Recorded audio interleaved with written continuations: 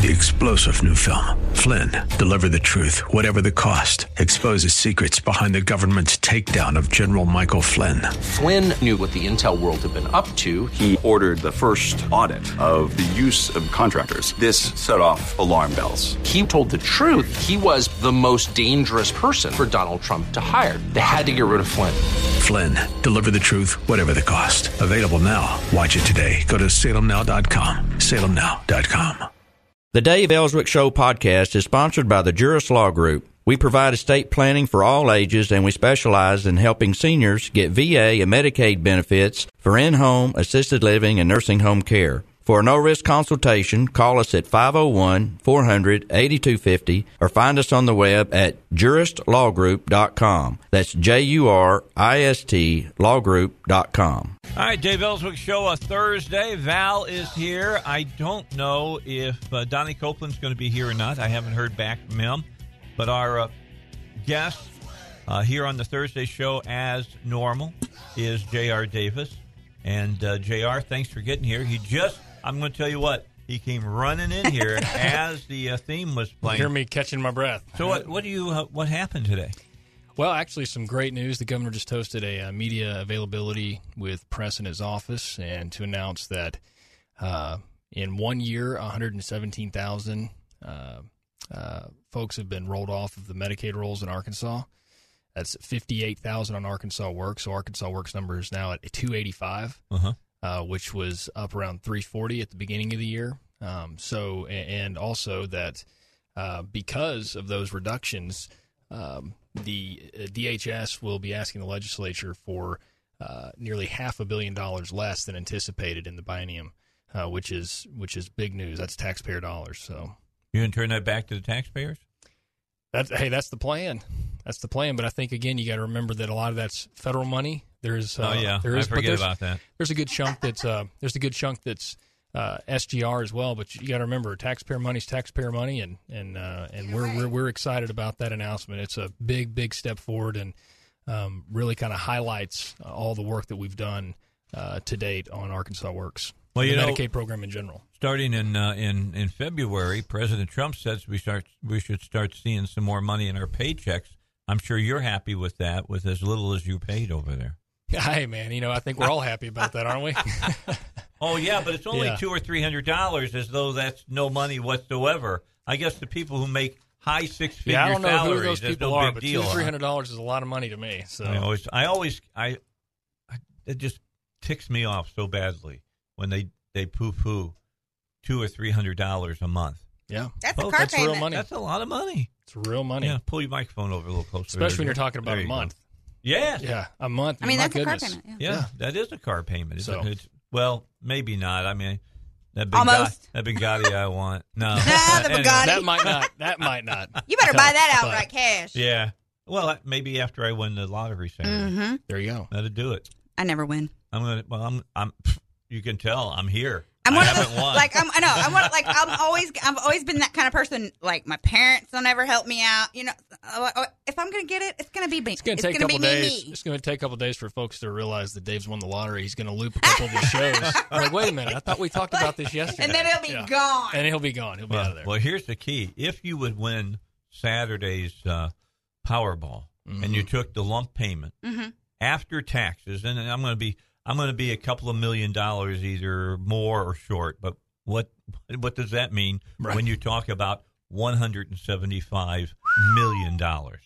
Yeah. Well, it's just the principle, though. Where's the rest of that $300 and something million dollars go? And federal taxes. Hey, I'm telling you now. No, but the lump sum.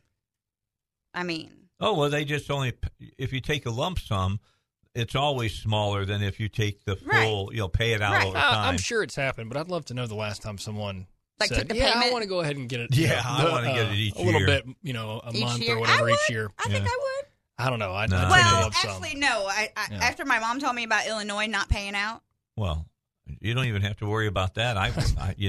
Tomorrow's not even guaranteed to me, so I want it all today. I was about to say, right now. If somebody says, well, Dave, what would you do with all that money? I don't know exactly, but Looking forward to find out. Hey, and this is a conversation for another day, but not being able to pay out the lottery is one of the lesser concerns for Illinois. Right? That's true. So, That's true. They're in deep kimchi. Oh, they are. They're in, you know what? They're in worse financial straits than iHeartRadio. We got the rim Pretty shot. bad. We got a rim pretty shot. bad. No? Oh, you got, Look, Russ is just saying, I'm not getting involved with that, Elswick. That's bad, Dave. Well, they owe $16 billion. Ow. Well, Mismanagement. I don't have time to talk about it here on the air. Right. Bottom line is that they just kept buying and then borrowing against everything they kept buying, and now it's all coming due. Just like if you kept buying, getting new credit cards and putting more money, and then not paying. Suddenly somebody says, "No, we won't give you a new credit card." Now you're in trouble. Yeah, and that's where they are at right now. All right, enough about all of that. Let's get into talking about state business. Let's talk a little bit about the tax task force. So hard to say.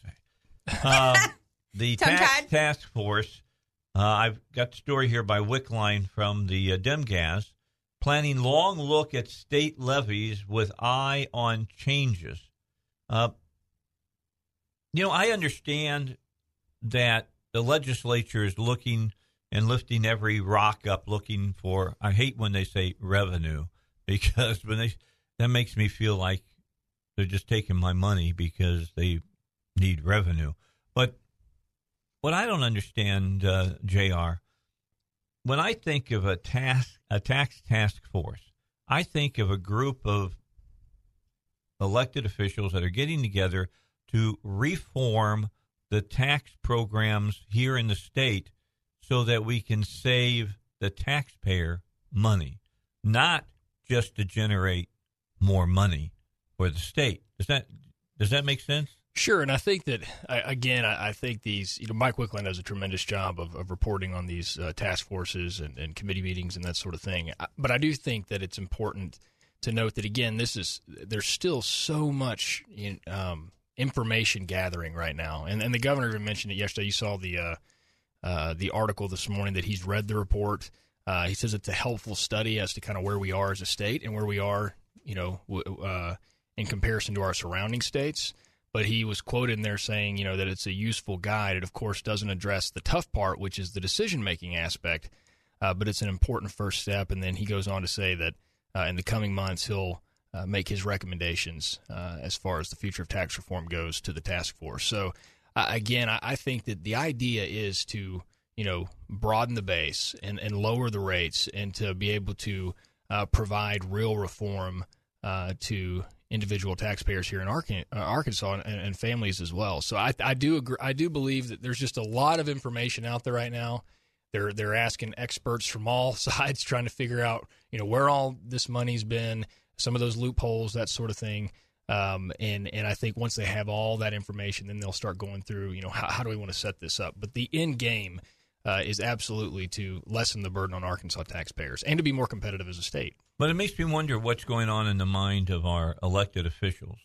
For instance, Senator Hendren acknowledged, to Wickline, that some lawmakers believe the legislature should consider repealing the reduced sales tax rate on groceries. But he's skeptical that there's enough support on the 16-member force to make that recommendation. I want Hendren to name names on this stuff, because when you read that kind of thing, these are people that are out of touch.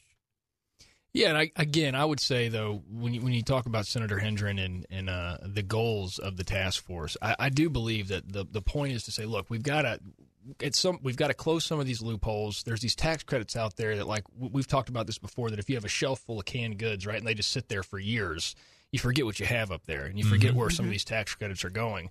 And so the idea is to say, okay, let's flush out the pantry, right? Let's figure out what's in there, and then let's come back with a plan. And that plan is if you have to repeal, the grocery tax to a point to be able to lower the income tax overall, that's an advantage for Arkansans as well as the state as a whole from an economic development standpoint. So that's just one perspective.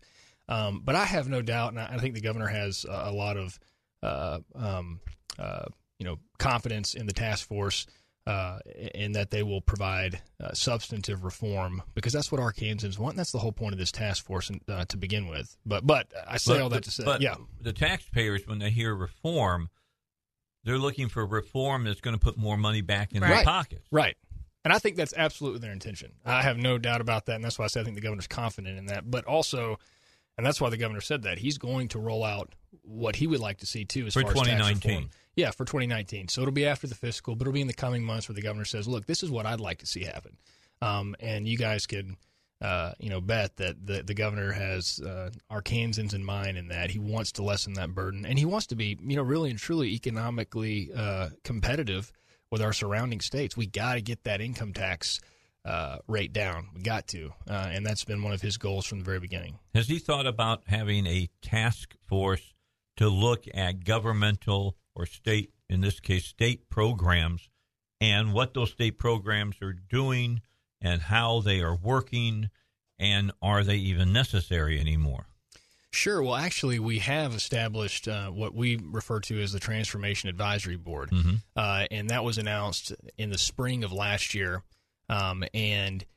Basically, it's a group of there's a few state employees. There's quite a few, a majority of private sector individuals that are together and looking at each agency through strategic plans and all that sort of stuff, and saying, okay, what's working, what's not working, what is a benefit to taxpayers, what's not, what's outdated, what needs to stay. They're looking at all that sort of stuff, and they're going agency by agency. Lieutenant Governor Tim Griffin is, I believe, the vice chair of that task force. So that's kind of what they're doing right now in that perspective of gathering all that information and then making those recommendations to the governor. So I think that's incredibly important that they do that. But it's important, again, we kind of go back to the pantry analogy there. There's just, you talk about state government, things have happened under different administrations and different legislatures forever and ever. We got to take a look and say, how do we save taxpayer money doing this in a different way? Maybe it's antiquated. A good example is, I think it was released today from the Department of Finance and Administration, DFNA, that said, hey, we're going to provide, I think it's about 5 different services online that you couldn't do beforehand, that you had to go to an office or fill out paperwork, submit it, that sort of thing. You can now do it online. A few weeks back, they announced that you can get a replacement Social Security card online, which you weren't able to do before, and you don't have to go to the. I saw that. Yeah, so that's the sort of things that these agencies are working with the Transformation Advisory Board, and Amy Fetcher, who's the Director of Transformation for the Governor's Office. So we're sometimes it's quiet, but we are definitely doing some things with our agencies to make sure we're being good stewards of taxpayer dollars. Well, a good example of what you're talking about, I think we can look at what Gillespie has done. Now that she's in, because she's been the driving force of cleaning up these rolls. Absolutely. Beebe's administration didn't do it. They had a computer program that they paid how much money? Was it $400 million? That it never worked? Yeah. It never worked. And we never got any money back on that, by the way. Yeah, when the governor got into office, there was, I think it's one of those things where when you run for governor and you have these plans and these agendas, and we were, lucky to really drive those agendas in the first legislative session, get a lot of those accomplished. But then you start seeing some of the stuff that was left behind and the dirt under the rug, if you will, and that was the issue over at DHS. Cindy Gillespie and her team have done a tremendous job, and it's not just DHS, Workforce Services. The interagency cooperation that we have never really seen in Arkansas government is happening to the benefit of Arkansas taxpayers. So that interagency cooperation has been a real driving force in order to get that backlog down. And again, I can't say this enough. I think this is a huge announcement today that we went from somewhere around 340 at the beginning of 2017 down to 285, and that's without the waiver that we still have pending before the federal government. That's without the work requirements and without the lowering of the income threshold from 138 of FPL to 100% of FPL. That's without any of that. So that's pretty astonishing what we've been able to do through those efficiencies and the interagency cooperation. And how much money did you say that was? For ballpark? For the savings? Yes. Well, for Arkansas Works, it'll be somewhere around $35 million in the second year when it's implemented, which is huge. That's a lot of money. And not to mention the fact that you've got 50 to 60,000 that will roll off into the individual marketplace once the FPL is approved, and then the work requirements, 30 to 40,000. So again, those are without all of this today's announcement. All of that happened without those reforms that we're still waiting to implement. So I think that speaks volumes that we're saying what we have pending before the federal government is just an aspect of what we're doing, and we're staying busy trying to make sure we keep those rolls down and make sure those who are on it should be and those who aren't shouldn't be. All right, let's take a look at New Balance shoes. They are over in West Little Rock on Highway 10. They are the place you can go and get your feet measured digitally. They use a Brannick device over there. They know exactly and can tell you exactly how long your feet are and how wide your feet are or how narrow your feet are. Did you know as you age, your feet get bigger? I did not even know that. I had no idea that was the case. Oh, you gotta. There you go. Get your mic up here. You would think they'd get smaller. No. Think about it for a moment. You walk on your feet. So they get wider or longer? They can get wider and longer. Wow. It's just because of gravity. Oh. And so they suggest at New Balance you get your feet measured every year, just to make sure that way when you go into the store, you know exactly how long and how wide your feet are, and you'll be able to buy the most comfortable pair of shoes that you can get for at work or if you're going out and doing some running or things of that nature. They're stocking children's shoes in extra wide widths for men and women. They stock New Balance shoes in 2A narrow all the way up to 6E wide. And it's the only New Balance store in Little Rock that makes custom footbeds that give you ultimate comfort. That's New Balance store over on Cantrell, Highway 10, West Little Rock. Everything you know about claiming your Social Security benefits has been turned upside down because it's a new year, right? Government can't keep things straight, so they've got to change it at the first of the year. Well, they've changed it. New rules for claiming your benefits have gone into effect for the new year, and your decisions that you make can cost you, thousands of dollars in lifetime benefits that are rightfully yours. Also higher taxes and even increased Medicare premiums. You can get the facts and the updated 2018 Guide to Social Security from David Lucas. You hear David Lucas here on Saturdays at 10 o'clock and again at 3 o'clock on 96.5 FM The Answer. The simple and easy-to-read guide is packed full of up-to-date information for 2018 that can help you avoid losing thousands of dollars in lifetime benefits that are rightfully yours. So to get your free 2018 Guide to Social Security, be one of the first 10 callers right now to 501-653-6690. The number again, 501-653-6690. That's for the free 2018 Guide to Social Security. Be one of the first 10 callers right now. All right, J.R. Davis is here. We're coming up on Todd Starnes. Let me go back with the spokesman for the governor's office, and we were talking about we still haven't gotten those specific things about, going from 138% to 100% and the work requirements and all the rest, the waivers that we're hoping for. Did the governor say anything about what he's heard about that? I mean, are we getting close? Yeah, it's almost right. It's been a while now. Yeah, it's been a while, and obviously a year. They work. The federal government works on their time frame, yes, not necessarily ours. But no, we're still very, very optimistic that we're going to get that waiver granted. It's just going to be, when. So we've got great communication with the Trump administration, with CMS, with HHS. With OMB, we have great representation up there as well from our office that's been having those conversations with the federal government. So we're in a good spot. We just it's just waiting on the federal government. So. All right. So J.R. Davis will be with us in the next half hour. We've got other things to talk about. I did want to talk to him about the governor talking about the benefits of this $1.2 million mapping effort that's underway. Have him talk a little bit about that. Give you the long and skinny of it. And we can talk about other issues that are out there. We can talk about NAFTA and some other things that the governor has been involved with here in the last few weeks during the holiday period. But coming up, Todd Starnes is going to be with us. Don't forget, starting Monday is when you are going to be able to tune in between 6 and 8 a.m., and you're going to hear a brand new show here for Conduit for Action. They have their own show coming on starting on Monday, and it will Paul Harrell will be hosting it, and that will start at 6 a.m. in the morning and go to 8 a.m. All right, back with you.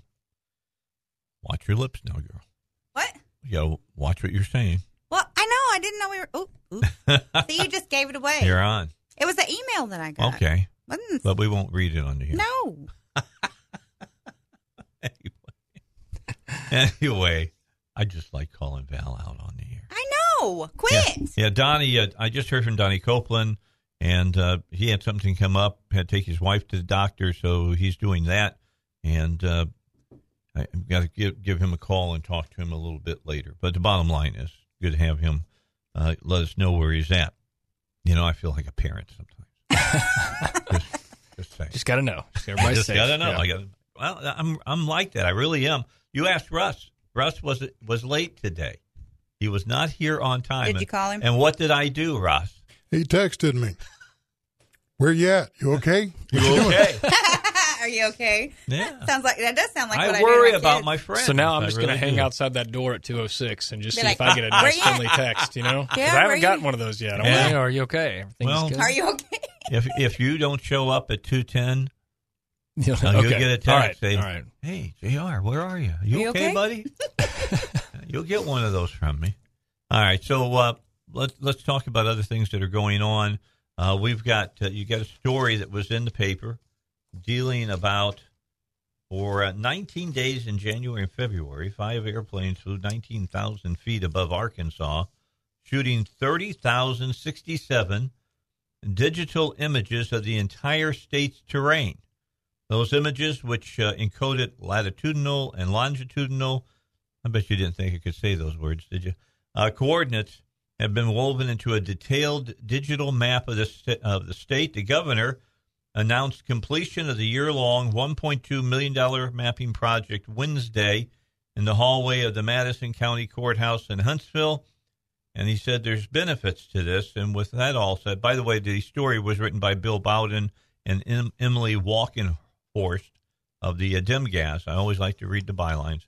So, JR, what is this supposed to help us with? Really and truly is just actually, two things that it accomplished. One was for our first responders. I mean, a state changes quite a bit over a 7-year period of time, especially Arkansas. We're continuing to grow, especially in northwest Arkansas, north central, northeast, and then really across the state. But that's, new roads, new buildings that have popped up, which just really and truly, if you talk to some of the first responders, it just helps them be able to tell. I say the 911 dispatchers helps with the first responders saying, okay, you got to take a right on this road. There should be a red barn. I mean, just simple things like that. Just because there's new roads. There's new roads, yeah. Right. So really it just helps them get to where they need to go and is a huge benefit to the citizens of Arkansas, number one. Number two, from an economic development perspective, this is huge. So AEDC, when they're recruiting industry, it helps them be able to provide a map of the infrastructure and say, look, we have the perfect spot for your new headquarters. For some of the counties, we saw the tremendous work out of Arkadelphia when they brought in Sunpaper.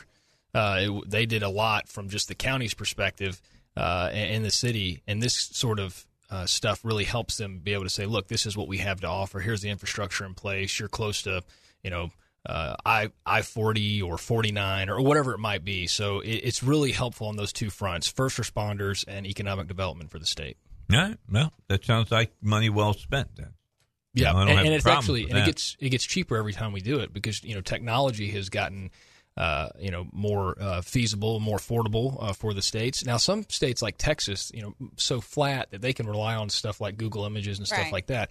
But for Arkansas, we have a lot of terrain, and GIS director is really incredible in what he's been able to do through this project. And he mentioned too in a story, I don't know if it was the Democrat Gazette or State Scoop, but he talked about how there's so there's so many trees and all that sort of stuff that they got really lucky in this particular situation because there were, 19 days, it was very clear. They were able to see a whole lot of stuff. And so it's high resolution. Shelby Johnson is the director, and he's just done an incredible job through this project. So we'll try to update this every 3 to 5 years just to keep the state up to date. So what you're saying is that we've moved away from redneck navigation. When, right. Somebody say, well, how do I get to where you're at? And right, you say, exactly. There's a old decrepit red barn with a fire plug next to it. You take her right there. Yeah. Do you remember when people used to give you directions like that? I mean, none of us do that anymore because most of us have GPS. Or when they say, oh, and you're like, how far is that? Oh, it's 5 minutes as crow flies. Yeah. Well, like, what the? And that's actually a good point. So much of our state is rural. Yeah. And so you have a lot of these, dirt roads that pop up, that weren't there 3 or 4 years ago, whether it's a new, home or something that's been out there on a ranch or something like that. And if paramedics or someone needs to get out there, they got to be able to have that up-to-date information. So that's really one of the biggest aspects of it. But I think we're going to see it'll be a lot easier to have those conversations with prospective companies when we can say, look at all we have to offer here. Yeah, look at it. You got a couple of interstates close to you. You got a railroad track access right there by you, and all the things they're always looking for. There's an airport not more than 20, 25, 40 minutes away. Those types of things. They're interested in that. I can't imagine, being a first responder and not being able to find a place because it's not on the map. No, yeah. And then, you can imagine that they're probably, how when you get excited in your heart, they're probably, where's this place at? And how many get times, flustered. And how many times we talk about, seconds make all the difference in the world in situations like that. So and it's really interesting. When the governor announced this up in Huntsville in Madison County, it was great to hear County Judge Weaver's perspective on stuff and Sheriff Evans and everything they can utilize this for. But really, we went down to the dispatch center there, the 911 dispatch center. It's very small there in Madison County. But they kind of walked us through, where they'll get a call, they'll pull up the map, and they're able to walk their first responders through where to go. And if they don't have that up-to-date information, sometimes it gets kind of difficult to get to where you're supposed to be. Especially in the rural. I just thought that was an interesting story. I wanted to get that out to folks because I know that people look and they just read headlines a lot of times because they're like me. They're too cheap to buy a newspaper. So you see that kind of story on the front page. And the headline says, Governor touts benefits of $1.2 million mapping effort. You go, oh, that's cool.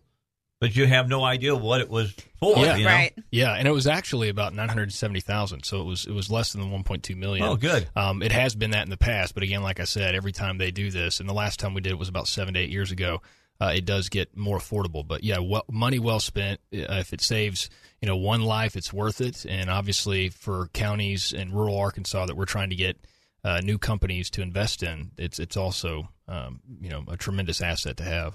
All right, before we get to the break, let me ask you about the fiscal session that's coming up. I think it begins in February, if I'm not mistaken, goes for no more than 45 days. Is that right? Yeah, it starts in February. I think it's about 30 days. Okay. So it'll be, hopefully in and out, and obviously the fiscal session. This is stuff that's already, we've already had debates on. It's just appropriating. Or approving the appropriation for those agencies and stuff like that. So I know the governor's excited about it. We have some really cool things to roll out. On Tuesday, the governor will address the Joint Budget Committee and talk about the budget itself. And I think you'll see some of the fruits of our labor as far as conservative approach to the budget. So, all right. So can you give us a little taste here? I mean, just offer me a line of information. I'm gonna have to next Thursday. I can talk about all you want. So I think the governor wants to keep it under wraps right now. But he's, again though, I think today's announcement talking about DHS because of these efficiencies and moving 117,000 individuals off Medicaid. Number one, it means they're finding new jobs. As you know, that through the work referral, we're not even talking about the work requirements, but through just the work referral that we got under the previous administration, we've connected more than 4,000 individuals to jobs, which is pretty incredible. When there's no teeth behind it, you didn't have to, but every person that comes on to Arkansas Works had to be referred over to workforce services, and it has been pretty tremendous. That I think it backs up that whole philosophy. We believe that Arkansans want to work; they need to be connected to jobs, and that's what we've done through this part of it. And so the work requirements is you got to think it's just going to be incredibly successful. But more than 4,000 individuals have found work through the Department of Workforce Services in that referral program. So, more people are working, less people are on Medicaid than January of 2015 when the governor took office. So we are below when the governor came in as far as individuals on Medicaid. And the DHS, because of that, is going to request nearly $500 million less in spending. So there's your tease for Tuesday. But I think we're going in the right direction. And again, that's without the Arkansas 2.0, Arkansas Works 2.0 waiver, without that approval yet. So, all right. J.R. Davis is our guest, spokesman for the governor. We'll be back for our final segment right after these. All right. Final segment with J.R. Davis, the spokesperson for the governor's office. A big story that has come out today in that the Justice Department sent a shiver of uncertainty through the now thriving legal marijuana industry by rescinding Obama administration policies not to interfere with state laws allowing people to use pot for medical and recreational uses. Attorney General Jeff Sessions characterized the dramatic policy shift as a, quote, return to the rule of law, unquote, in a memo outlining the change, but federal officials could not answer whether people selling or using marijuana in certain states where it's considered legal would now be more at risk of prosecution. So that's not rolled out on this. Now, we're just starting to roll out our medicinal marijuana situation here in the state of Arkansas. What does this kind of material do to that program? Yeah, well, I think obviously that was, the governor said today in the pen and pad that he's surprised it hasn't happened before now. Oh, yeah. He's known the Attorney General Jeff Sessions for 30 years. They were both U.S. attorneys together. So he knows Jeff Sessions pretty well. The governor's, obviously we had on the ballot medical marijuana. The governor campaigned against it. At the end of the day, Arkansans spoke, and that's what we have now. But the governor's been very, very clear that there needs to be a firewall between, what medicinal marijuana means versus recreational marijuana. And so when you're talking about medical marijuana and you look at the Medical Marijuana Commission, they're made up of not business folks. It's medical individuals with a background in healthcare. And so I think that's where the governor said, look, if we're going to have it, then it needs to absolutely be focused on medicinal purposes. But it's still not regulated for that. For what now? It's still not regulated for like a pharmaceutical drug would be. It's compared to heroin. Well, which is crazy because so is an OxyContin, but you can get that if the doctor gives it to you. Yeah, and I think again when the governor, you guys have to remember, I think we held 3 news conferences before that vote, basically talking about how we don't need this in the state. But again, it's a democracy. People vote. That was an issue on the ballot, and the federal government hasn't been clear during the Obama administration, and obviously with the direction from the Attorney General today. We kind of know the direction they're going, but again, there hasn't been a surefire like this is what we're doing, this is the directive, and this is the guidance, or this is the law, really. So I think that there's still, until that happens at the federal level, I think you're going to see states continue to do this. But the governor's been very, very clear, that we didn't need medicinal marijuana. Voters spoke, but we definitely don't need recreational marijuana. And I think this was the right step. But do you find it kind of interesting that Sessions came up with this when Trump has said it's up to the states? Right. Well, I think I was about to say, what have we been told about when Jeff Sessions was appointed? Do that. We knew he was was very much against marijuana in all forms, and but again, I know that the governor has a tremendous amount of respect for the voters in Arkansas, and he spoke his piece on it. And when they voted, we had to move forward with it. But I'll say this, and we've said this before: when you're implementing something like this in a state, especially like Arkansas, you're essentially creating sort of a new FDA. It's a new agency. It's something brand new, and we're having to regulate through ABC and that sort of thing, it takes time, and you want to do it right. There's a lot of people clamoring that we got to get this done, but the governor's like, we're going to do this right. If it's medicinal, it's for use for medicinal purposes. That's what this needs to be, and we're going to do it right. And that's the way it was portrayed on the ballot, and that's the way it was in the campaign for those who were for it. And so if that's what the voters voted on, that's what it needs to be focused on, is the medicinal aspect of it. So you got to do it right. Won't it still shut it down? Well, again, I think the Attorney General, Jeff Sessions, is the one that said that he hasn't been clear about it. He hasn't been clear. He's leaving it up to the prosecuting attorneys in each county for how they want to do it. Which is silly, though. Again, that's why I think there needs to be more clarity from the federal level. You want to know the only way you're going to get clarity is if Congress takes it up, right? Exactly, and they pass a law that says, "Hey, we're going to do this differently." Right. That's right. So until that time, that's about all. Don't hold your breath that they're going to take on that tiger. I don't know, though, because there's a lot of tax dollars, and a lot of people are in business now, and a lot of people are making money in some of these states off of this, and that's a lot of tax revenue as well. It's important that you understand what you just said. Some states. Right. If there were more states, if this had been across 39 or 40 states, I think you got a slam dunk, but it's not that way yet, so you still got an uphill battle for it.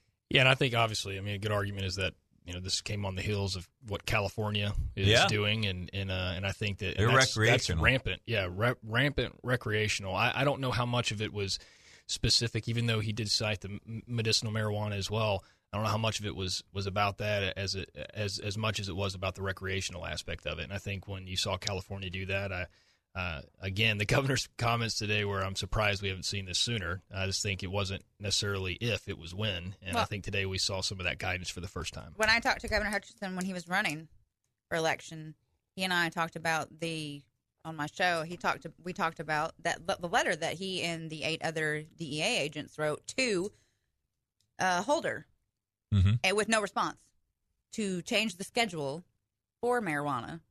So that it's not like heroin. That just makes sense. If we want to do this, then we need to do it right and do it countrywide in one fell swoop. But it's like the states are trying to force the federal government to do something. Well, of course they are. And they're not doing anything, though. That's the thing. I don't understand, if you want to have the separation between the federal government and the state and let the states decide what they want to do, why do you keep it a schedule just like heroin? Well, they got to take care of that, but they got bigger fish to fry right now than to make sure that CNN reporters aren't doing something illegal.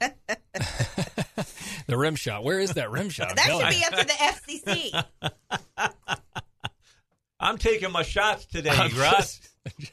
Taking my shots, brother. I got no comment. Russ is, there you go. Did you see that? Did you see that CNN reporter with the bong mask on? The bong mask. She's sitting there with a pink joint in her hand. I would never do that, ever, in my life. Even if I...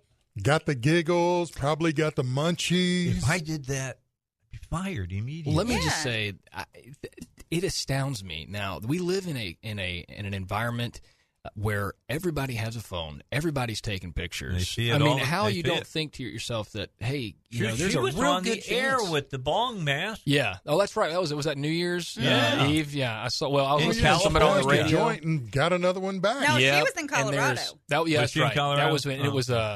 And that's right, because it wasn't legal in California. Don't even get me started on the CNN New Year's Eve. And Don Lemon. Well, it's just last year I was like, man, he must have. I guess things got out of hand and he got super drunk on air. And now this year I was like, is this just a thing? Like now they're just letting them just party it up on air at You're New not Year's? supposed to do that. Very interesting. But look, Very interesting. I'll give him credit. He didn't raise up a severed head of President Trump. That's true. That's true.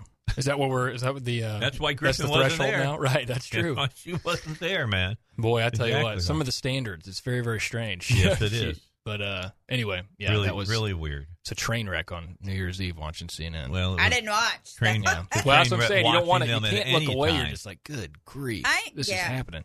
All right, so let's talk. We got a few moments left. Let's talk about the primaries coming up. Jan Morgan made it official. She is going to run against the governor in the primary.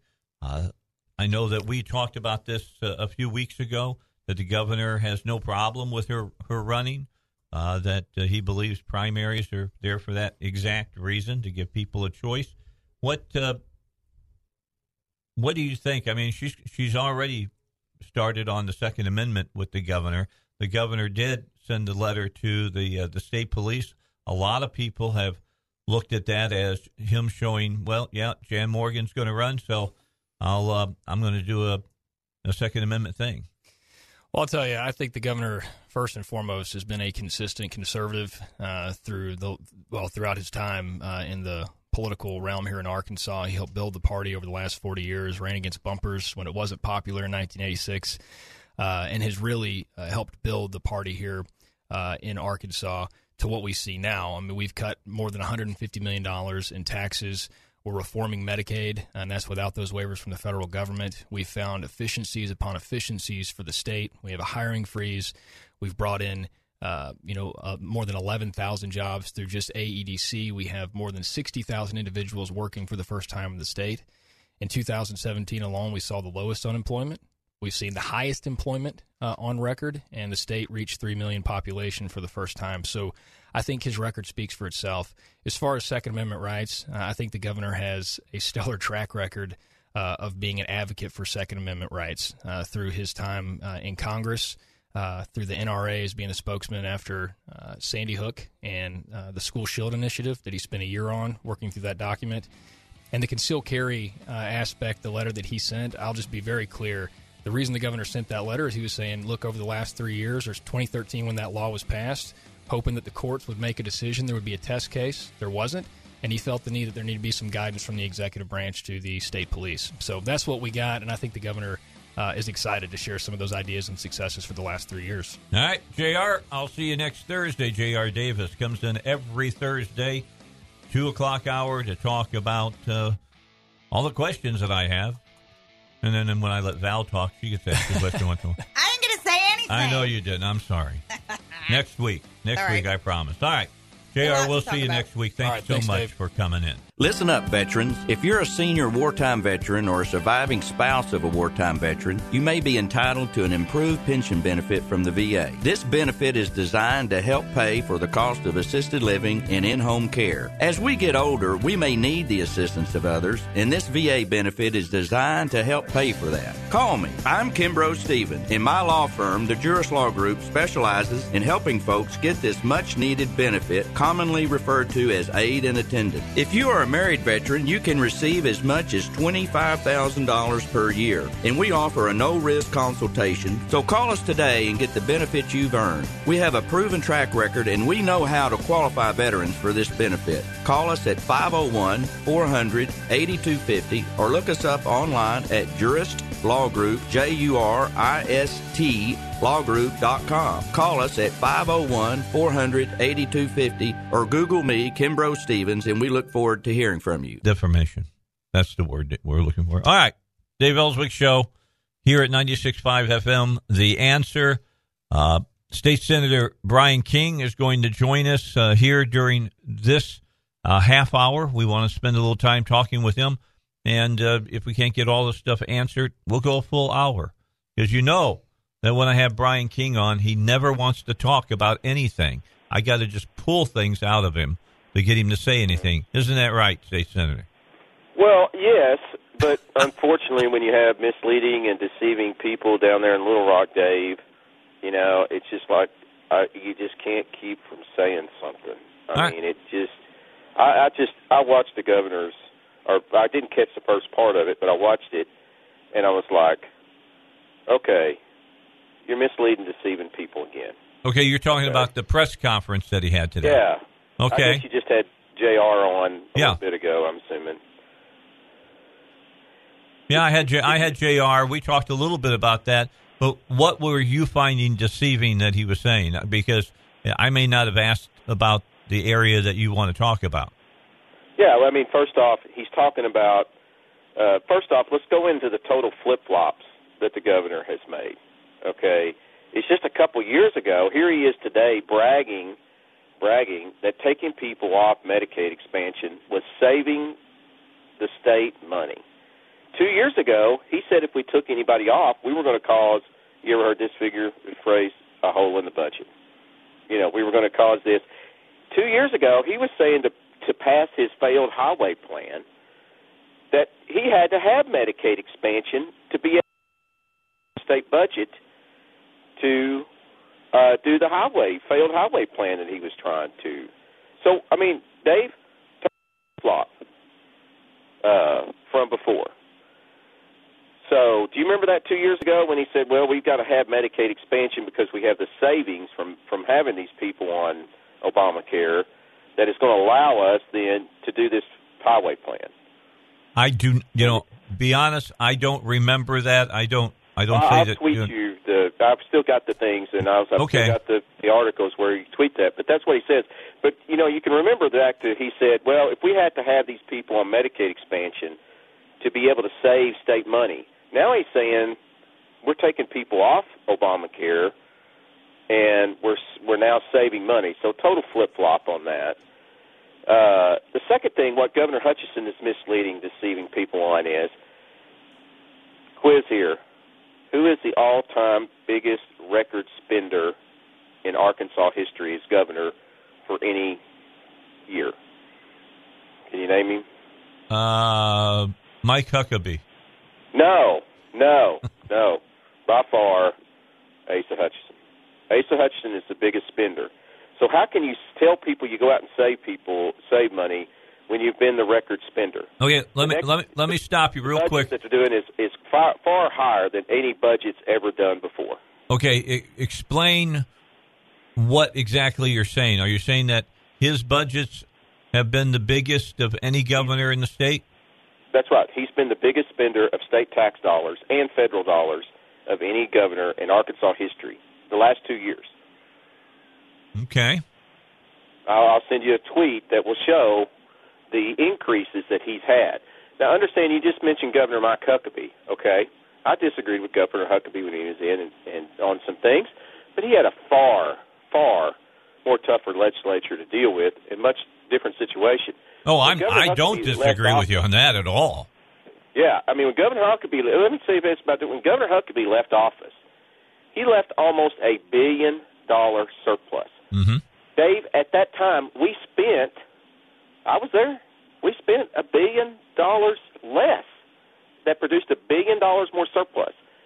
Governor Hutchinson is receiving almost $1 billion more, but he has no surplus.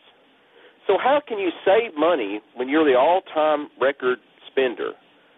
I mean, it just is a total contradiction, and how he uses the bad lawyer in him and the bad politician, and this is why things just get worse. They go out there and say, well, there's less people on Medicaid. What about the total dollars that you're spending, Governor Hutchinson? Okay? And then many of these people, Dave, are just going to cycle back on the program. I mean, that's what is happening when they do this. And we're going to have some more things down there in the physical session, and I'll be down there a little bit more, that will point out what's going on. But this thing of him bragging, and let me get to another total flip-flop that flies into place. He was sitting there saying today that, he was bragging about saving federal dollars and estimated. Well, Dave, that's like every holiday season I could say I gained 10 pounds. Well, let's say next holiday season I'm going to estimate that I'm going to gain 20 pounds. And then when I gain 10, I'm going to tell you that I lost 10 pounds. That's what's happened when they come up with these estimated. Estimated and actual are two different things. You can't, Dave, if you go into the bank and you say you want to buy a house for a property or investment, and the price was $100,000, and you settle on $90,000, and you still have $90,000 commitment deals, but you didn't give the purchase price of $100,000, do you now have $10,000 in a savings account somewhere? Well, I agree they play semantics. They do that all the time. It's just total misleading. So what they're doing is, and then the other thing is, too, this total flip-flop for Medicaid opponent. I know you were against Obama spending, Obamacare. We've been there. We all got criticized. We all got maligned, everything, falsely. Yeah. Remember whenever these guys said, Jonathan Dismayne, Charlie Collins, David Sanders, who now has a $900,000 a year job, thanks to the governor, and taxpayers, amongst others. Remember when they were saying, well, the Obamacare is taking all these tax dollars out of our state.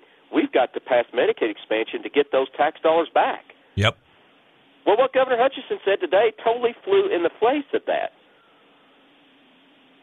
I mean, he just said, well, we're saving the federal government money. Well, wait a minute. I thought these big, bad Obamacare taxes was taking money away, and we had to expand Obamacare to try and get that money back. So there's another contradiction of what is actually been said, and they don't want to be held accountable for. I mean, Dave, like I said, this is just getting where it's not even close to the truth. It's just flat out misleading and deceiving people.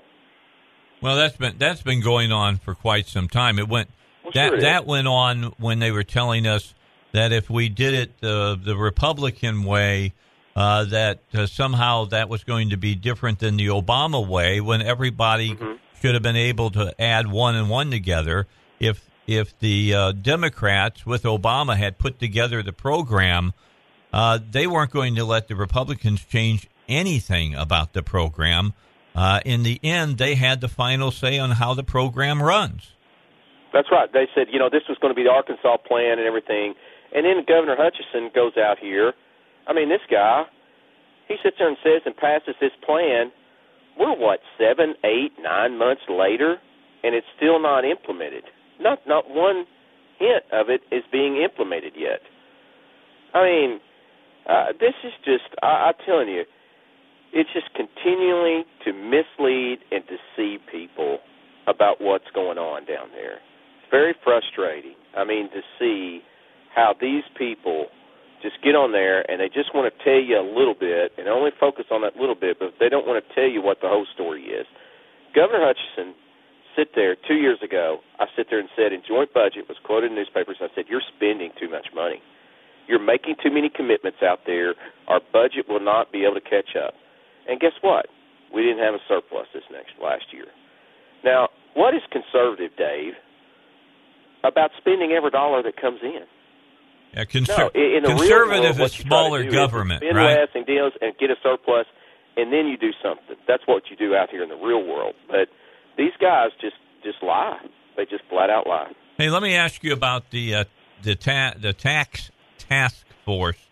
Does it bother you that as you listen to these guys talk, like Hendren and others, that they just keep talking about, well, we need to close up this loophole and that loophole and some other loophole supposedly that's there so that we can get more revenue?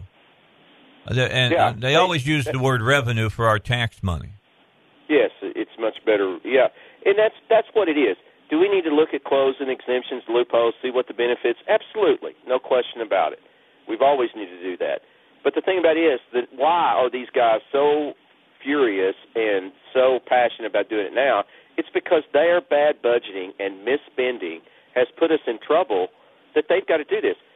Dave, I keep talking about Little Rock, crime, bad, horrible crime problem. The governor sits there and talks tough on crime, but in reality, he just lies to people. He's really soft on crime because he's letting so many prisoners out earlier quarter, the highest percentage which goes back to Pulaski County. You have a prison corrections director that has been quoted in the newspaper. She's having trouble making commitments out there. But yet, this governor, who somehow is trying to mislead people and say that they're spending less than what they had estimated. That is just, you talk about just pulling numbers out of the air and trying to do, it is just flat out lying to people to sit there and try and act like he's this big conservative governor and he's saving people money. No, Asa Hutchinson is the all-time record spender, period. There's no other Arkansas governor in a year's period, and he's 2 years running, that has spent more money than Asa Hutchinson. All right, so let me ask you, Brian, how long have you been now in the legislature? Going on 12 years now. Okay, 12 years. Are you stunned by the thought process of Republicans? Hendren is quoted in this article from today talking about the tax task force, acknowledging that some lawmakers believe the legislature should consider repealing the reduced sales tax rate on groceries. Now, he's skeptical that there is enough support on the 16-member task force to make that recommendation, but somebody made the statement that the sales tax exemption for food could be eliminated, and a deduction or refundable credit could be added to the lower levels of income tax to offset the regressivity effect for this. Now, that's according to the report. When did Republicans start thinking like this? Or have they is there a group that's always been thinking like this? Yeah, I think when you look at taxation and everything, who should get a tax break? First off, I'm going to say it's the people actually paying taxes. I'm with you. Okay, so that's first. When you look at sales taxes in the argument that sometimes even on groceries, when you talk about basic forms of government that need to be, that are necessities that we are supposed to provide, like fighting crime, that Asa Hutchinson and Jim Hendren are total failures at. Jeremy Hutchinson, worst ever Judiciary Chairman in Arkansas history, because of the failure that we see in the crime and everything going on. But so you look at sales taxes, there's a 1%, $1 out of every $100 spent on groceries, that everybody pays it. Everybody pays the same percentage. And what needs to happen that they're not talking about is that you need to come up with taxes, and then you need to know where that money goes. Once it goes into this big black hole, okay, what they want to do is eliminate these exemptions, and then they'll probably take part of it. They'll take $150 million away in exemptions. They'll turn around and give $75 million in tax cuts or something somewhere, and they'll go around and just talk about the $75 million and say they cut $75 million in taxes rather than what they raised. And so you get into this convoluted argument. I want to know, what is the tax? What is the exemption? Who does it benefit? What does it do? Where does the money go? And then you can start managing things. What has happened down there with Jonathan Dismaying and Jim Hendren and Asa Hutchinson and all these chest beaters and misleaders and deceivers is that they want to put your money in a black hole, and in that way when they mess it up, you don't know what happened. I mean, and just like today's press conference, I keep saying the same thing over and over again. The all-time biggest spender in Arkansas history is Asa Hutchinson, and yet he's trying to tell you today he is saving you money. They're using this word savings, which is a good term in your life. It's a good term in the real world. And these politicians use a good word to somehow mislead you into trying to cover for what they're doing. But, the sales tax on groceries, one of it is everybody pays it. The other thing is, I'm a border county up here, Dave. We have people from Missouri come down here and shop at the grocery stores. Mm-hmm. So we give them a tax break. There is all these questions that need to be answered and everything, but the main point is who is spending your money? How is it being spent? And when it comes down to Medicaid down there, you see all this corruption stuff. You see everything, Dave, that I've been speaking out against for years, and everything's been getting shot down. I'm going to tell you right now, Dave, the biggest thing that they're trying to cover up, they don't want to talk about, but they're forced to now with, unfortunately, what's coming up, is these Medicaid entities have been backing the Brinks truck up down there at DHS and hauling off with your money. But yet today, and then they brag about catching up with things 2 years later. Once again, it's just total. This is exactly why we have Trump, because people are tired of politicians giving these song and dance things and these misleading things like this, what Asa Hutchinson just did today. And then all of a sudden things get worse 2 years later. And guess what? Now, that's what I was telling you about Medicaid expansion. Look at all the promises and everything that was going to happen. And 2 years later, things get worse. They're telling you that they're still doing great things. All right, Brian, I've got to take a break. You just stay with us. State Senator Brian King is our guest here on the Dave Elswick Show. Don't forget about Arrow Plumbing. Arrow Plumbing wants you to know that they have the professionalism with their organization. They have the men who have the know-how in their plumbers, and they have the technology that's necessary to be able to do the work they need to do on your plumbing at your home or at your business with the less intrusion possible. For instance, they can burrow under your parking lot for your business if you got a leak out under the parking lot, burrow under it and be able to fix it without having to get a backhoe in there and start digging, and which causes your customer base to have problems. Or your wife to get mad at you for getting something fixed and they dig up her flower garden or whatever. You don't want that to happen. Well, Aero Plumbing does everything in their power with the technology that they have to keep that from happening. If you live in some of the areas where the homes are older, they've got some of those iron pipes and things of that nature, and they're starting to crack and wear out, they can re-sleeve those pipes and save you a massive amount of money. But all you have to do is get a hold of them. Just go to the internet and Google Aero Plumbing or go to aeroplumbing.net. All right, we want to finish up with State Senator Brian King. And Brian, before the fiscal session starts, how about coming into the studio and spending an hour with us? Can you do that? Yeah, I'm going to try to, we've got the farm going up here and cold weather and things getting froze up. I'd like to maybe shoot for Monday afternoon. I'm hoping to come down Monday and then be there for the governor and his conservative tool that he's going to now expose to everybody on how now he's going to be conservative with the budget. Okay, so you're talking about they're going to release the budget when? Tuesday, isn't it? Yeah, Tuesday. And if I can be down there, I will. But, it's not going to matter if I don't because, like I said, most of the legislators down there just rubber stamp everything. So okay. All right. Why don't you mark 2 o'clock Monday for my studio? Well, it'd have to be later than that, Dave. We have a 1:30 state agencies meeting, so do you have another time after that? Tell them they can sit in the studio and do it. I'll try to make 2. If you got anything later than that, that'd be better. But I could do it. I can rearrange some things. Why don't we? Okay, let's just shoot for 2 then. Okay, 2 o'clock. That'll work. That would be the best because I'll have you on, then Terry Yamauchi, and then I'm going to have Conduit for Action on at 4, and then 5 o'clock is Robert Steinbach. So that'll be a great show. Nobody wants to miss that one. I'm just telling you. Everybody will want to be, and you're going to send me that information that we've been talking about, right? Yeah, I'll tweet you some of the things that I've said, like a couple years ago where the governor was saying he had to have people on Medicaid expansion to be implementing his now failed highway plan. So it's just a total flip-flop. Is there anything we need to watch for, Brian, during the special session, the fiscal session that's coming up here starting in February? Yeah, they're going to kind of come up with something, I don't know, and it may actually, I'll wait and see what he comes up with. But the thing about it is, Dave, is RSA is the most important bill.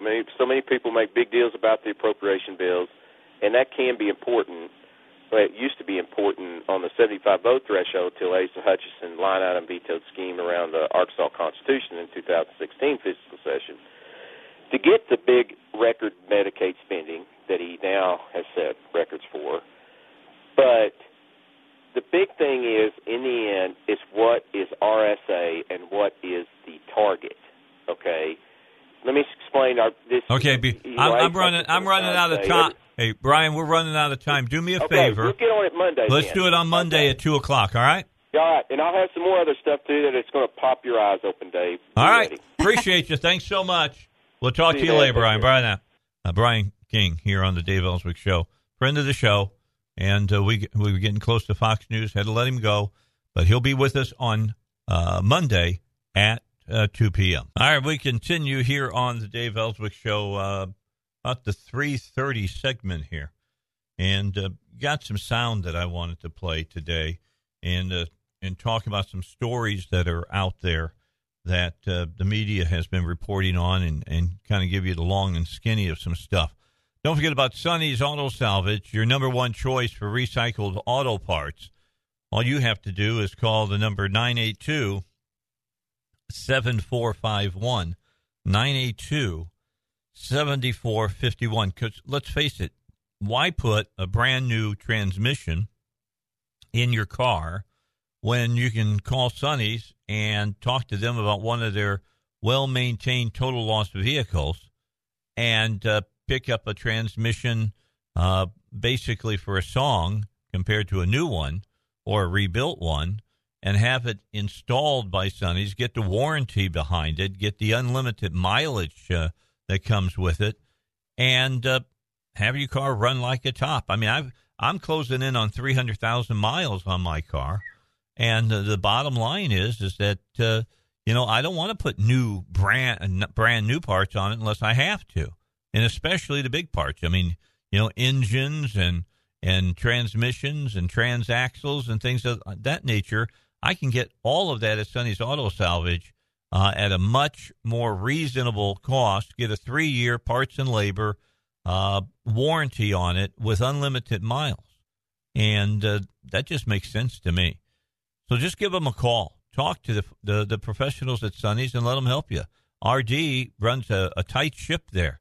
If he doesn't have the part right there at his salvage yard, he's hooked up to thousands of salvage yards all over the United States and even into Canada, and he can find the part you need for your automobile, your pickup, or your truck. 982-7451. 982-7451. And don't forget, they can install it for you as well. All right, so Val, Rand Paul had some very interesting things to say yesterday. I had seen him. By the way, he's changed his look. Have you seen Rand lately? I haven't. Yeah, he's gotten himself. You move your mic up. Yep. Sorry. Right. So the bottom line is that he's looking. He doesn't have that really curly hair look anymore. Did he straighten it? I don't know. I don't know what but I know this much. He's put highlights in it. He looks a lot better. I'm going to be honest. Maybe he's going through a midlife crisis. Don't say that. He's hiding from his neighbor. I bet. Yeah, well, that's what I was going to say. He probably had to do that to cover up the injuries inflicted by his neighbor. I don't know. That story's kind of gone away. I'd like to know what's going on with that. It's probably working its way through the courts with the lawyers. That's probably what I'm sure that's happening. Anyway, that President Trump has said that he's looking at cutting aid to Pakistan. Now, they say that way on the Pakistani the talking programs like on CNN. Pakistan. It's not Pakistan. It's Pakistan. So anyway, he's saying he's going to cut back U.S. aid, and I think this is a great weapon that we have for diplomacy. When you're trying to work with another country and they say they're going to do things with you and then they don't do it, in fact, they do just the opposite, cut all that money that's going in, because you know what? That money's not going to the people. It's staying with the despots that's at the top of the food chain. Yeah, who do you think's using it? They're the ones that are keeping it. And I'll tell you what. That's $1 billion a year. To Pakistan? Yeah. Doesn't surprise me. Remember when I blew your mind and I told you how much money we gave to the UN every year? Yeah. Yeah. Well, billions upon billions of dollars, and they stab us in the back all the time. I say we just pull our money out and say, okay, you guys keep it running. Well, and here's the thing. So, there's I don't know if you heard about this, the Blue Water Navy bill that was in Congress. So they're not arguing that we owe it to the veterans. They're arguing that we don't have the money to pay it. So that's why they haven't passed this bill. So how about we take the money for that from Pakistan and give it to our dang veterans? Not a bad idea. I mean, or some of these other countries that just want to kill us and chop our heads off. Yeah. Why are we giving them foreign aid when we have veterans over here that are suffering from like Agent Orange and all these other things that we just don't want to pass bills because we don't have the appropriate funds to give it to them? The whole Agent Orange thing is the only reason they started treating veterans with that is they waited until enough of them were dead. Right. That's what they're doing with the Blue Water. It was cost effective for them. That's what they're doing with the Blue Water thing, too, it seems. All right. So anyway, Rand Paul said he's all with the president about cutting aid to the Palestinian Authority. Now, let's look elsewhere around. The president also said, I'm looking at the Palestinian Authority. They don't want to sit down in talks with us. We're giving them money. I'm going to revisit that. Among the people that don't want the president to sit back for now are the Israelis. They say, listen, we don't want unrest in Gaza. We don't want mass, a humanitarian crisis in that area. What's your reaction? Well, I introduced a bill about a year ago to cut off the Palestinian Authority's aid. And here's the interesting thing. Israel does complain.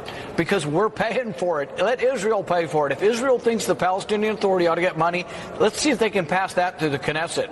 So we end up giving all the money to the Palestinian Authority, and they preach hatred of Israel, and then Israel says, oh, we need to keep giving money to the Palestinian Authority? No, I'd cut it all off. We don't have any money. We're $700 billion in the hole. Why are we giving the money to the Palestinian Authority? If Israel wants to cooperate with the Palestinian Authority and thinks that they should get money, they should vote for it. You know, the average living standard for the average Israeli is greater than the average American. They've got money. They should pay the Palestinian Authority, but I wouldn't give Palestinian Authority any money. Senator, I know you're kind of tight with the president. Are you guys on the same page as this? Or you just happen to agree on this from afar? Have you been speaking to him? You know, I talked to him this week about the Palestinian thing, and I've also been in favor of building infrastructure. And a real rub of how we build infrastructure, he's wanted to do $1 trillion worth of infrastructure, is where do you get the money? You know, we're already $700 billion in the hole. Foreign aid and aid to Pakistan won't pay for all of it, but the last 15 years you mentioned, we've spent over $30 billion in Pakistan. That's quite a few bridges. We have a bridge between Kentucky and Ohio that we've wanted would cost about $500 million. That we could have easily built out with some of that money we sent to Pakistan. That's just common sense, isn't it? Well, it's common sense not to be borrowing money while you're giving money to other countries. I mean, I don't know if it's still 46 cents on every dollar that we're borrowing from China. Yeah, and there's other countries involved as well, China. But mostly China. But it's kind of interesting. I'd like to know, or we don't borrow it, we just run up the debt and we buy the debt or print ourselves. Money. We buy it. We don't print money anymore. You just put digits in a computer. Digits in the computer. You're right. You know, binary code. X's and O's, buddy. That's all it is.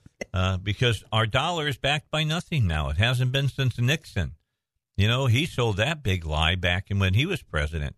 He took us off the gold standard. Well, you know, China is pushing to make one of their, was it the yuan? Yeah, they want to make the world currency. Currency for oil. Yeah, and they're working on it, too, because, I mean, look at all the money that we owe them because we're borrowing money from them and other countries, but mostly China. And then we go and give our money that we're borrowing to other countries that want to kill us. Yeah. Speaking of that. Doesn't make any sense. Speaking of that, Rand Paul talked about that, about countries that burn the American flag and whatever. Trump making his message to Pakistan clear. This week tweeting this. The United States has foolishly given Pakistan more than $33 billion in aid in 15 years. And they have given us nothing but lies and deceit, thinking our leaders are fools. They give safe haven to the terrorists we hunt in Afghanistan with little help.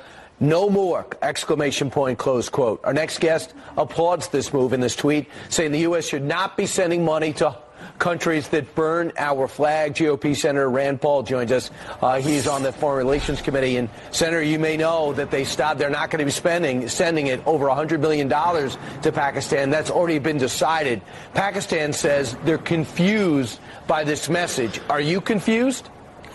No, I've been advocating for this for years. I would take the money that we send to a lot of countries that aren't necessarily our friends, like Pakistan.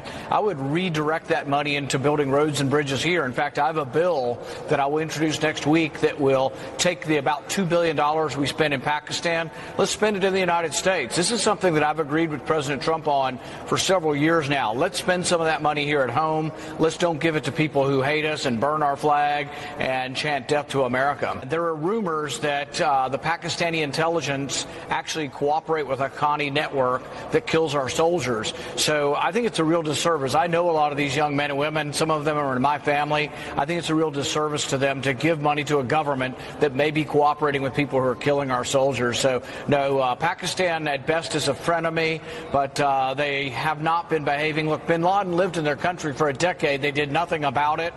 They have Christians they've incarcerated. The doctor that helped us get information to get bin Laden when we finally captured him, he's in jail for 33 years from the Pakistani government. So, no, they're not really our friend. All right. So there you got the whole thing about Pakistan is coming to a head. And I think there's a whole lot of other countries. And on top of that, the UN itself. I mean, after they took that vote a couple of weeks ago, because we said that Jerusalem was going to be the capital, and we're going to put our embassy in the capital for Israel, in Jerusalem, and they took the big vote with the membership, and basically they thumbed their noses at us and whatever. I think we should just thumb our noses right back at them. I think it's common sense. Just cut the money off to the UN. If we cut the money that we give to them, they would not be able to even continue. They would implode. I just can't understand why we go into these other countries and help them build their infrastructure and help them pay for their debt and all, and help them get weapons, while over here we're cutting our own. It doesn't make any sense. This is taxpayer dollars. Well, each year the United States gives approximately $8 billion in mandatory payments and voluntary contributions to the UN and its affiliated organizations. The biggest portion of that money, about $3 billion of it per year, goes to the UN's regular and peacekeeping budgets. And I just say, forget it, man. You're not keeping peace. Do it on your own, or give them the $3 billion for the peacekeeping forces, and keep $5 billion and use it for building infrastructure in the United States. Right.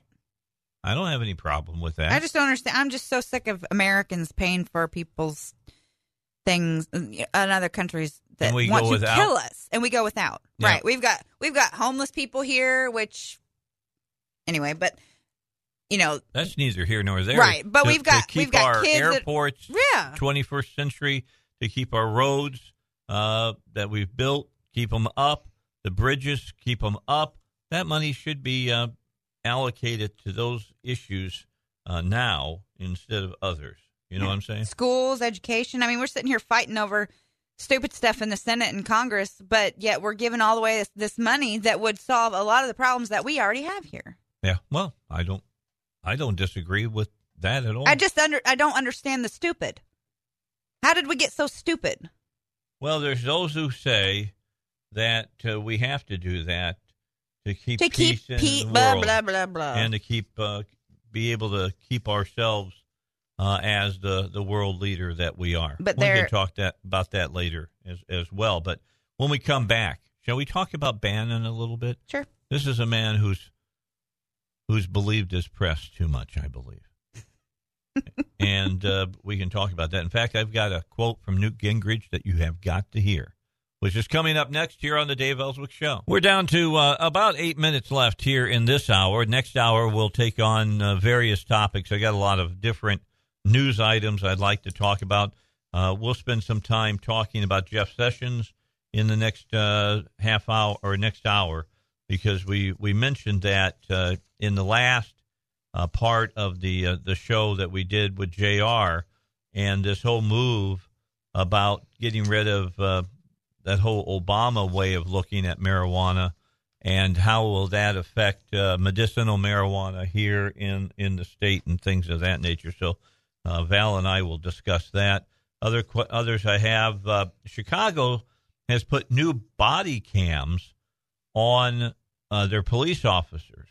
Only problem is that a judge has now ruled that those body cams violate the rights of the police. How? Well, I'll tell you about it when we take it up. The Trump administration today proposed massive increases in offshore drilling, a lot of it happening offshore in California. They're going to really love that. And then the food stamp enrollment has dropped off by more than 2 million in the last year. We'll talk about that as well. In fact, next Thursday, JR is going to talk about that, because I asked him about it, and he told me he'd get the numbers and bring them here for the show. But here in this last few moments, we talked a little bit about this yesterday, and this is that whole Bannon story that's going on, this book that's coming out that's got everybody upset at the White House and whatever. Let me just say, there's been books like this on every administration that has ever been. Mm-hmm. I mean, they have all had these kind of books written. I typically don't give them the time of day, but Bannon made some really kind of crazy statements to this guy when he came in and talked to him. Now, Bannon's saying they've been taken out of context, but I don't know how you take out of context saying somebody has been treasonous and that they're going to break Donald Jr.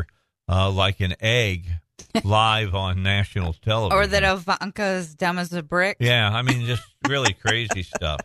But Newt Gingrich talked a little bit about it. A lot of people are making statements about this. And here's exactly what Newt had to say about Bannon.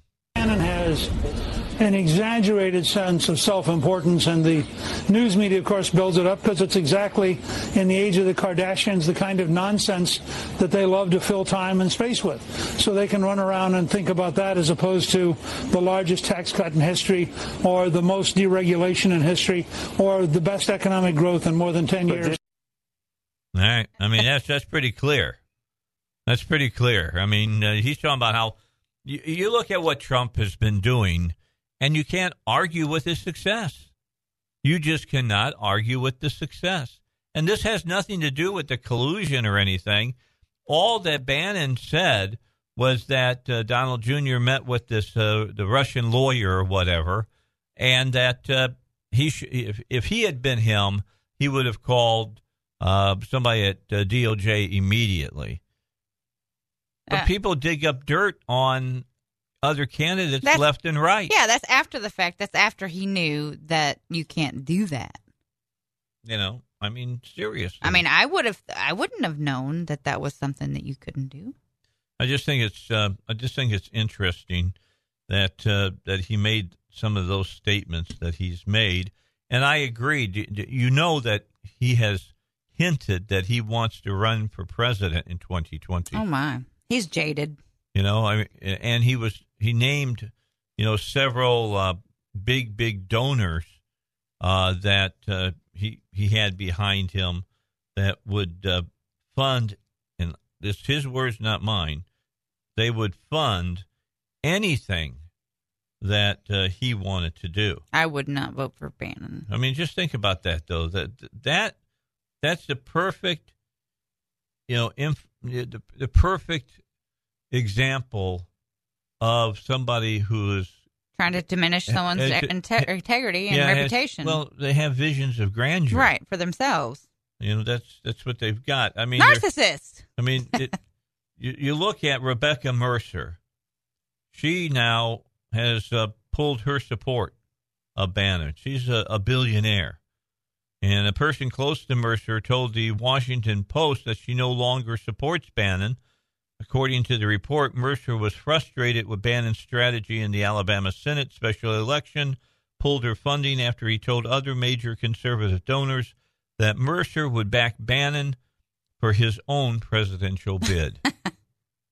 Nice. I mean, I guess not. Some of this coming out is kind of crazy. Also, Rush Limbaugh unloaded on Bannon today. Did you hear about this? No, I didn't hear about that. Yeah, he unloaded on it. This is a story from The Hill. Said that Rush said today that he believes Stephen Bannon was responsible for the majority of the first-year leaks coming out of the Trump administration. The thing that I think everybody believes and that everybody knows is that most of the leaking that was coming out of the Trump White House was Steve Bannon. His comments, Limbaugh's, come amid an intensifying feud between Trump and Bannon, his former chief strategist, after excerpts were published from a new book. Limbaugh said on his first broadcast of the new year that he had never heard of Bannon before the Breitbart news chief joined the Trump campaign, and described him as, quote, all over the place with conflicting comments on the Trump administration. Bannon's all over the place. You go back to a 60 Minutes interview where he's praising Trump to the hilt, and he was saying that the Russian investigation was bogus and there was nothing to it. And now in this book, he's quoted saying that Trump and Donald Trump Jr. were committing treason by dealing with the Russians. I never understood half of the president's staffing. I never understood how he knew these people and ended up choosing them. Limbaugh added he thought Trump was pressured to tap Bannon for chief strategist by donations from the pro-Trump Mercer family, who own a stake in Breitbart. The Mercers gave Trump $5 million. The Mercers wanted Bannon inside Trump. Trump said, okay, fine, make him a strategist. I don't know if Trump ever even met Bannon before this campaign began. So a lot of things going on out there. But let me just say, this means nothing. That's what is. It's all a bunch of hoopla. Yeah, it's all smoke and mirrors to take your eye off of the important stuff that's going on. And we'll talk about some of that big stuff that's going on. I'm going to tell you about the Trump administration proposing massive increases in offshore drilling. We're going to talk about what's going on with the Justice Department and marijuana. We're going to talk about food stamp enrollment dropping off by more than 2 million. And then if we can get it in, I'll talk about Chicago and the new body cams infringing on police officers' rights. That's all coming up on the Dave Elswick Show. Listen up, veterans. If you're a senior wartime veteran or a surviving spouse of a wartime veteran, you may be entitled to an improved pension benefit from the VA. This benefit is designed to help pay for the cost of assisted living and in-home care. As we get older, we may need the assistance of others, and this VA benefit is designed to help pay for that. Call me. I'm Kimbrough Stevens. In my law firm, the Jurist Law Group specializes in helping folks get this much-needed benefit, commonly referred to as aid and attendant. If you are a married veteran, you can receive as much as $25,000 per year, and we offer a no-risk consultation. So call us today and get the benefits you've earned. We have a proven track record, and we know how to qualify veterans for this benefit. Call us at 501-400-8250 or look us up online at Jurist Law Group, Jurist lawgroup.com. Call us at 501-400-8250 or Google me, Kimbrough Stevens, and we look forward to hearing from you. Back with you. That's the hardest diet to go on. I'm telling you, that's what I put on my sick. Facebook. That's a fast diet. It was pretty bad. When you get sick, yeah. I mean, if the food don't stay with you, you're going to lose weight. And my little men took care of me, my young adults. Well, just to say, you know, Val has come back and she's been building back her career here in Little Rock. And thank you, Dave. I want to thank you. She actually has gotten herself an apartment again. Yeah. Good for you. Yeah, I'm excited. I'm so excited. You're not down here. I'm on running Markham. away from home. You're not on Markham? Don't tell people. I can say, how long is Markham? I know, but all right, you know what I'm saying. No, I'm running away from home. I'm giving the kids the house, and just going to get your own place. Yeah, I mean, they have the band, they have a dog. I mean, yeah. I got nothing anymore. I already gave them everything, so I'm like, if I die tomorrow, you don't have to like take my stuff and separate it. You already have it all. You got all my furniture and everything. Right, I'm doing everything new. You have everything. Are you going to buy all new furniture? Yeah, and everything? I'm doing everything new. So when are you going to Ashley's? I'll come with you. Are you saying you need new furniture too? No, I don't need new furniture.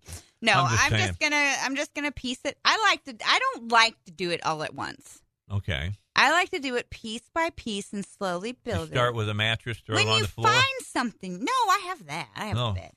Okay. Well, I thought you left it back at the house. No. Oh, no. okay. I'll take that with me. And my car. And my gun. How's your car doing? RG did a good job. Oh, he got the truck. That's the SUV. It's fine. It's doing good. Yeah. Mm-hmm. I talk about Sundays all the time and how good the work they do over there. So I just thought I would throw that in as an extra for RD. Yeah. You owe me RD. Yeah. Hey, I saw him on New Year's. Well, yeah, he was at Jan Morgan's event. Mm-hmm. Yep. I wasn't there. I was with my daughter. Yeah. You know, we had some fun on New Year's Eve. Did you go out? And no, I stayed at home. I had grandkids over there and all that. Man, you would have loved it. I had 2 big pots of chili. Everyone made chili. I had 380 peel and eat shrimp. And we ate them all. Oh, I bet. We That's ate good them for you, all. though. Yeah, it was good. Brain food and good for diet. Good stuff. I ate that. Look. And then I did have a slow cooker full of Velveeta and Rotel. And Rotel. Oh, that's my favorite. With some I like hamburger meat in mine. With some hamburger meat in it. Yes, that's the best. Was ready to go. That is the best. And you know what?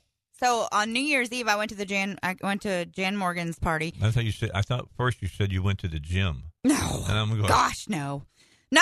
Val Emmons went to the gym. I have a gym membership. Yeah, okay, good. That'll take some weight immediately off of you. I don't want to be like that. I don't want to be that person that goes in there like on the 2nd of January, you know? Yeah, I get it. But no, I went and they had amazing food there at that 5-star theater in Hot Springs. Yeah, they do a good It was job. pretty awesome. And then I had brisket for dessert. Brisket for dessert. Well, that's good. Are you on the high protein diet? No, now? I just like brisket. It's my favorite. That and a ribeye. Brisket is good. Well, if you like that, you need to be eating yourself some Lewis family beef. That's what. I know I do. That's really good food. That fresh, absolutely good food. Fresh. It is fresh, and it's clean. All right, so I know where you're going to come down on this story, but let me read it first before you jump in, okay? All right. The Justice Department sent a shiver of uncertainty through the now thriving legal marijuana industry. This happened today, by the way, by rescinding, that means getting rid of, the Obama administration policies not to interfere with state laws allowing people to use pot for medical and recreational uses.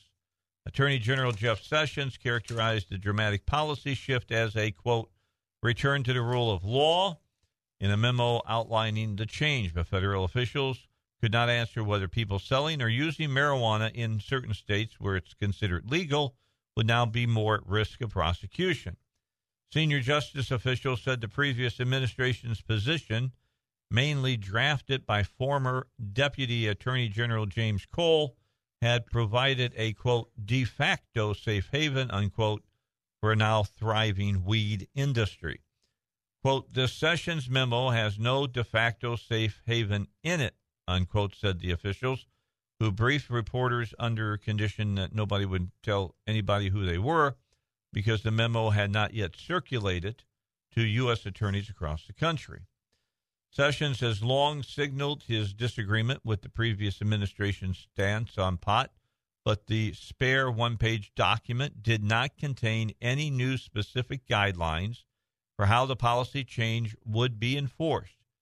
It only indicated that marijuana guidance issued by the previous administration, which did not challenge state laws as long as marijuana sales did not conflict with federal law enforcement policies, was unnecessary. This memorandum is intended solely as a guide to the exercise of investigative and prosecution discretion, said Sessions. The Obama policy, which represented a major breakthrough by advocates of the decriminalization of marijuana use, did not change marijuana's federal classification as an illegal drug, but it effectively discouraged the pursuit of nonviolent marijuana users who have no links to criminal gangs or cartel operations. The move sowed new unpredictability into an industry now that has flourished largely because federal prosecutors have maintained their hands-off approach. The lack of detail in the administration's new policy seemed to be aimed at putting the entire industry on notice that federal authorities would not be constrained by the Obama-era guidance. Sessions' decision should be a warning sign to institutional investors, said Kevin Sabat. Sabat went on, he's the director of the anti-legalization group Smart Approaches to Marijuana. He's a former federal drug control expert who served with Clinton, Bush, and the Obama administration. Quote, it signals the end of safe harbor for major pot investors. This throws up everything in the air. One thought they knew about the federal government's position on marijuana, which up to this point has more of a see no evil, hear no evil policy. Now, this is something I've talked about for a long time, that if a president comes into office and then through executive order or through using one of the departments that serve under him, makes kind of a de facto move that changes the way something is done. And in this case, it was dealing with medicinal, and it wasn't so much recreational. It was really medicinal under Obama, because that was the big thing that came up, and they didn't get in the way of it. And then, as I've always said, if you push them for medicinal, sooner or later you're going to push for recreational. I think that'll happen here in Arkansas as well. But the bottom line is, after that president leaves, the next president can change all the rules again, because the Congress makes the laws of the nation. and the Congress never got involved in this because they don't want to get in. I'm surprised they don't have the marijuana department or something who passes all the information down so they don't have to vote on anything. You know I mean, look at all the jobs that have been created, though, Dave. Here's the thing. The rule needed to be changed on the schedule. It's outdated. Again, that's up to Congress. Right. No, well, it's with if Congress does nothing, because they didn't do anything either. And I just think that it's crazy because we have so many people in prison for marijuana. We have people taken away from their families because of it. This has created jobs. How many people die from DUIs versus people driving high? Because I know in Colorado, if you drive while you're high, you lose your ability to buy pot. I mean, that's not even the case with a DUI. I mean, you can still go and buy alcohol if you get a DUI. Alcohol. Yeah. And he attributed the violence, a spike in violence, to being the same as that on those on heroin. That's a moronic statement. Mm-hmm. Because heroin and pot are totally not even the same thing. Not at all. To me, marijuana is more of a downer than heroin's more of a upper. Right.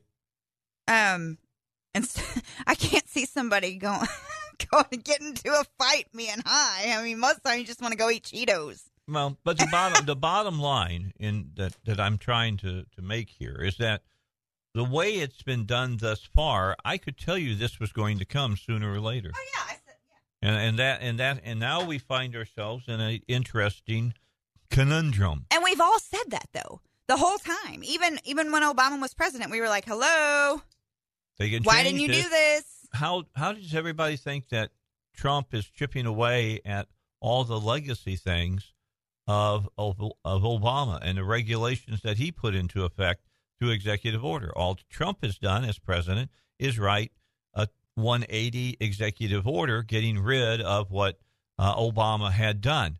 Now they've done some things by law now that makes it more difficult for some of Obama's material. For instance, when you're talking about the dealing with Obamacare, now that they got rid of the mandate by law, that just doesn't get put back in by an executive order because you've got a law in the books that you have to deal with.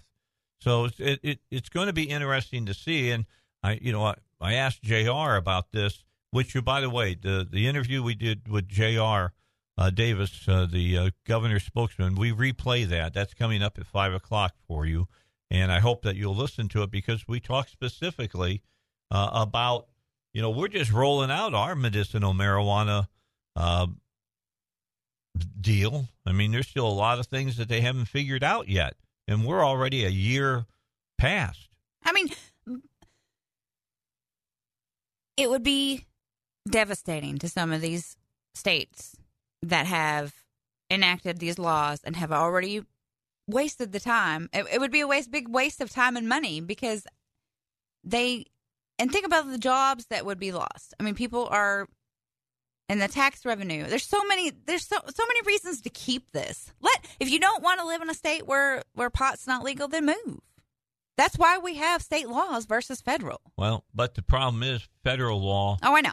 Supersedes state law. So you've got to get the federal government on board, or you're going to always have this possibility of the problem. And I don't understand how they don't understand that one of the most violent times in our history was in Prohibition.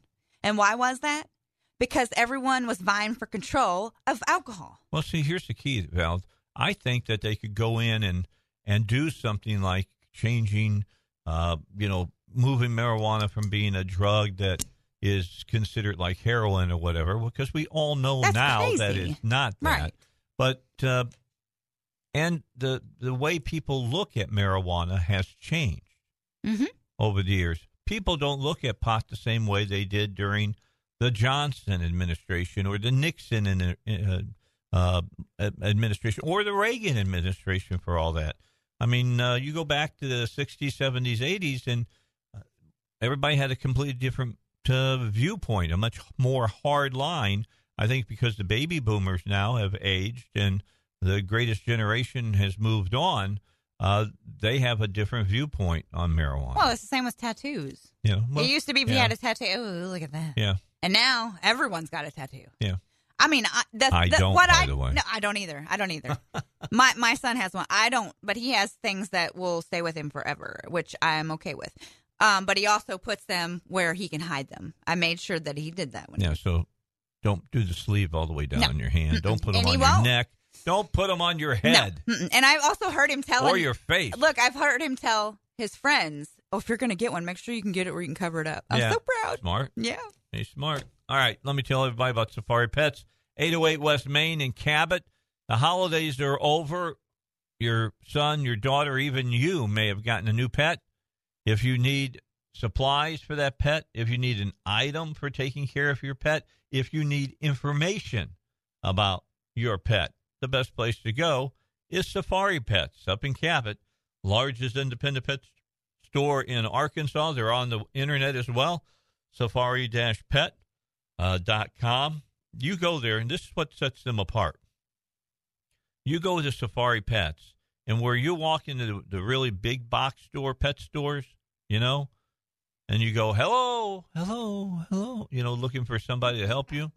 There's nobody basically there. There's very few people there. There's usually somebody behind the register because they want to make sure if you want to spend your money, they can collect it from you.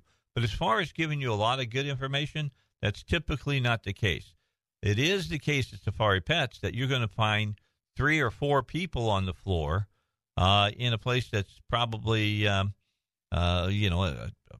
quarter of the size of the big box store, and ready to help you answer your questions. And if that person can't answer the question, they will bring somebody over to you that can answer the question. Last but not least, if you bring your children with you and they want to hold a ferret, you get to hold a ferret or a bunny. You know, one of those lop-eared bunnies they got there, or if you want to hold a hedgehog, you name it, one of the birds, the African parrots that they got, or a bearded lizard, even a scorpion. You can do it at Safari Pets. 808 West Main in Cabot. No. Okay. That's a cheap wine. Sounds cheap. You know? Now, Russ, was Ripple cheaper than MD 2020? Oh, Mad Dog. That I don't know about if Mad Dog was any cheaper, or which one was cheaper. I don't know. Boone's Farm was pretty cheap. Oh, that was good. Hey, Dave, what's Strawberry the word? Hill. Yeah, Strawberry That one was Hill. good. What's the word, Dave? What do you mean, what's the word? Brass monkey. What's the word? That funky monkey. Wine. The word is Thunderbird. Oh, Thunderbird. What's the price? There you go. 80 twice. I was you know way what? off. Sometimes you bring something up that, I just forgot about. And I forgot about Thunder. Now, Thunderbird may have been the cheapest of all of them. Yeah, at $1.60, I think it tasted like mouthwash. No, I don't know if y'all remember Night Train. Do you remember that? They don't even sell that anymore. Train. They don't even sell that anymore. Wow. But that stuff was nasty.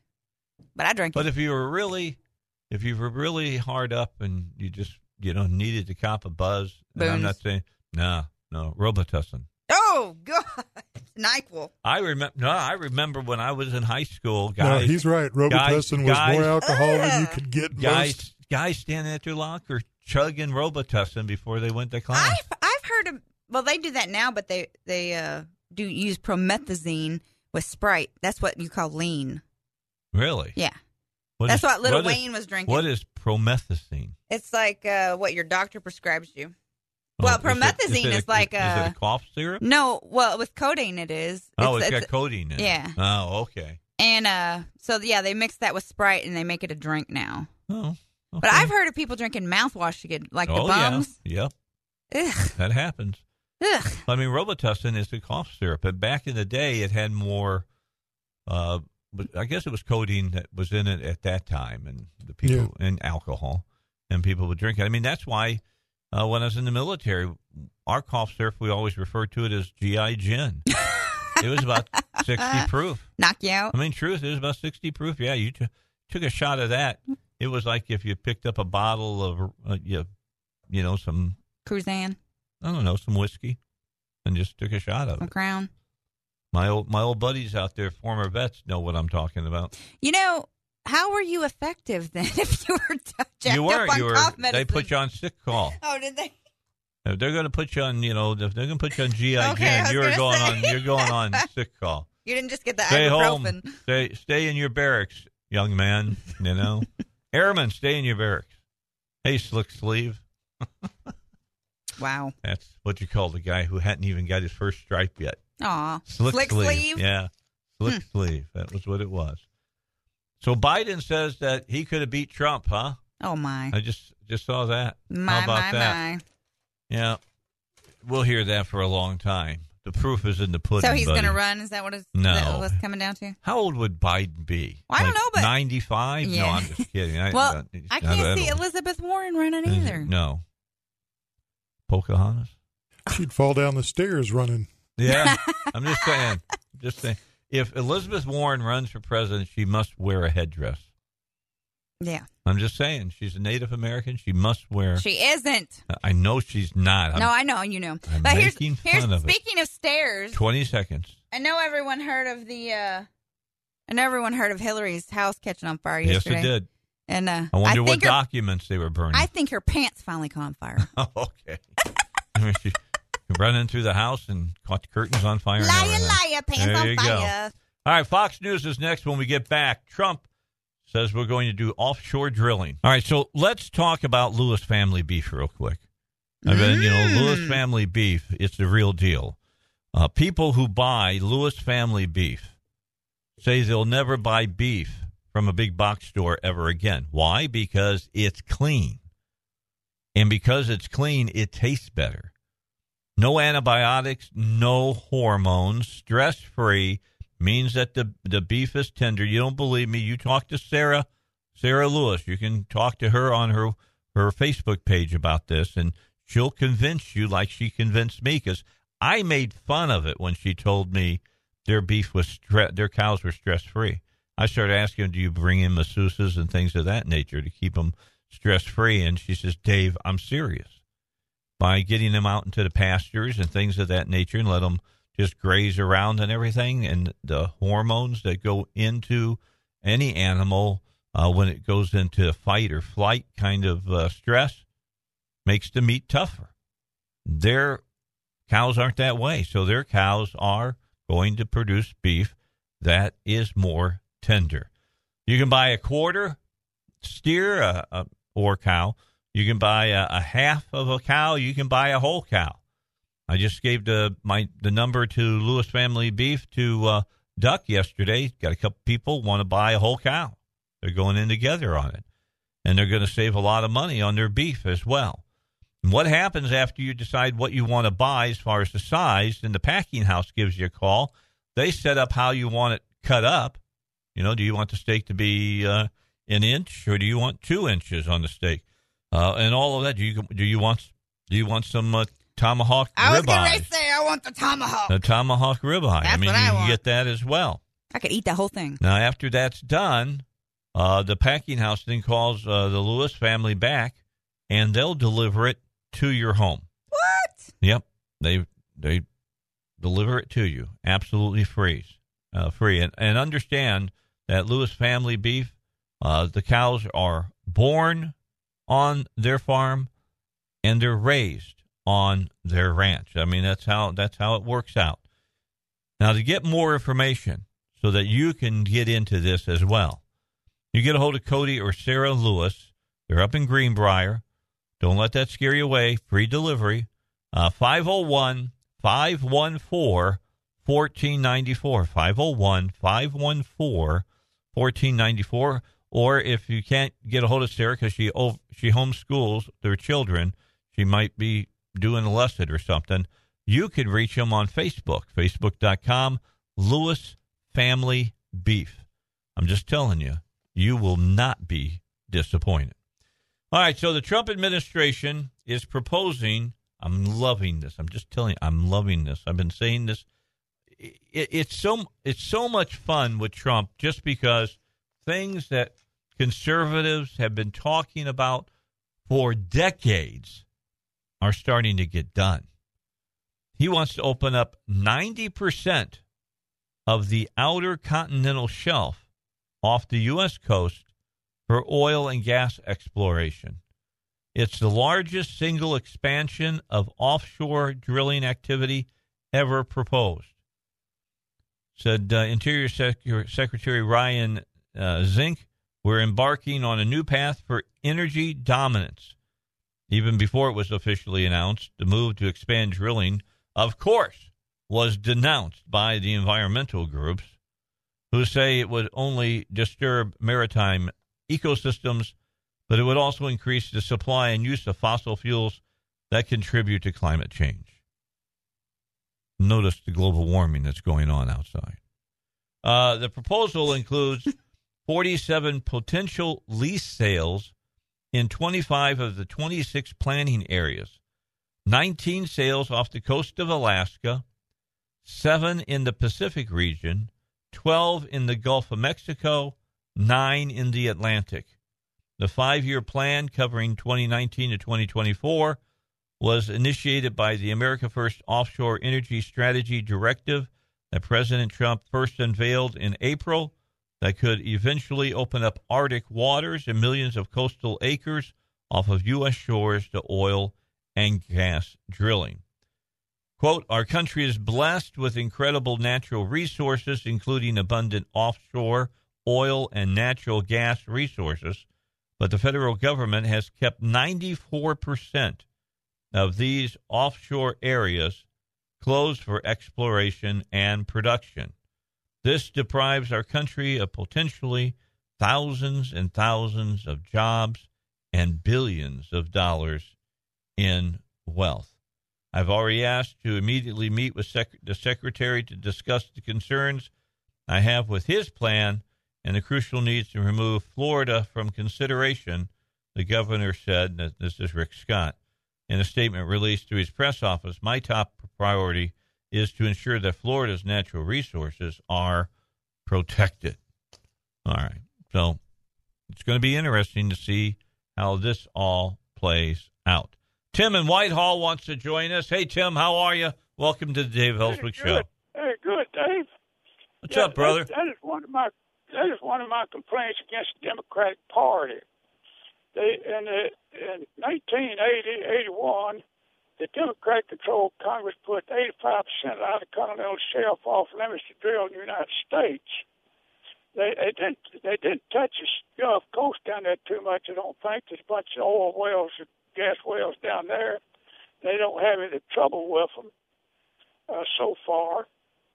And the Democrats have hampered these big oil companies from drilling in the United States for a long time, and it forced us to have to go to the Persian Gulf region and spend $700 billion a year to import oil when we had it here all along. Hey, Jim, let's remember that during the late 70s and then during the 80s, I mean, during Jimmy Carter's administration, they capped wells all over the United States, and then we all found ourselves sitting in lines determined by what was the last number of our license plates. You remember that? Yeah, that's right. And sometimes we wonder who our enemy is. Yeah. What was it that that Opus always says? We've met the enemy, and he is us. Yeah, that's right. That's exactly right. That's what went on. A foreign country couldn't have hampered us anymore along that aspect than the Democrats did. Yeah, I'm with you, Jim. I'm telling you, things that we have wanted for decades are now coming true. By the way, I think it wasn't Opus; it was Pogo, wasn't it? That said, we have met the enemy, and he is us. I'm pretty sure that's right. If I'm wrong, you can call in till Russ, and he'll pass it on to me. 823-0965. But doesn't this kind of stuff get you excited, Val? Mm-hmm. I mean, this it's is about stuff time. we've been trying to do. I mean, look, the senator up in Alaska, the reason she voted for the tax plan is because they told them they're going to let them start drilling up there. They're missing. I knew there was something. They're missing out on millions of dollars. Oh, yeah. There.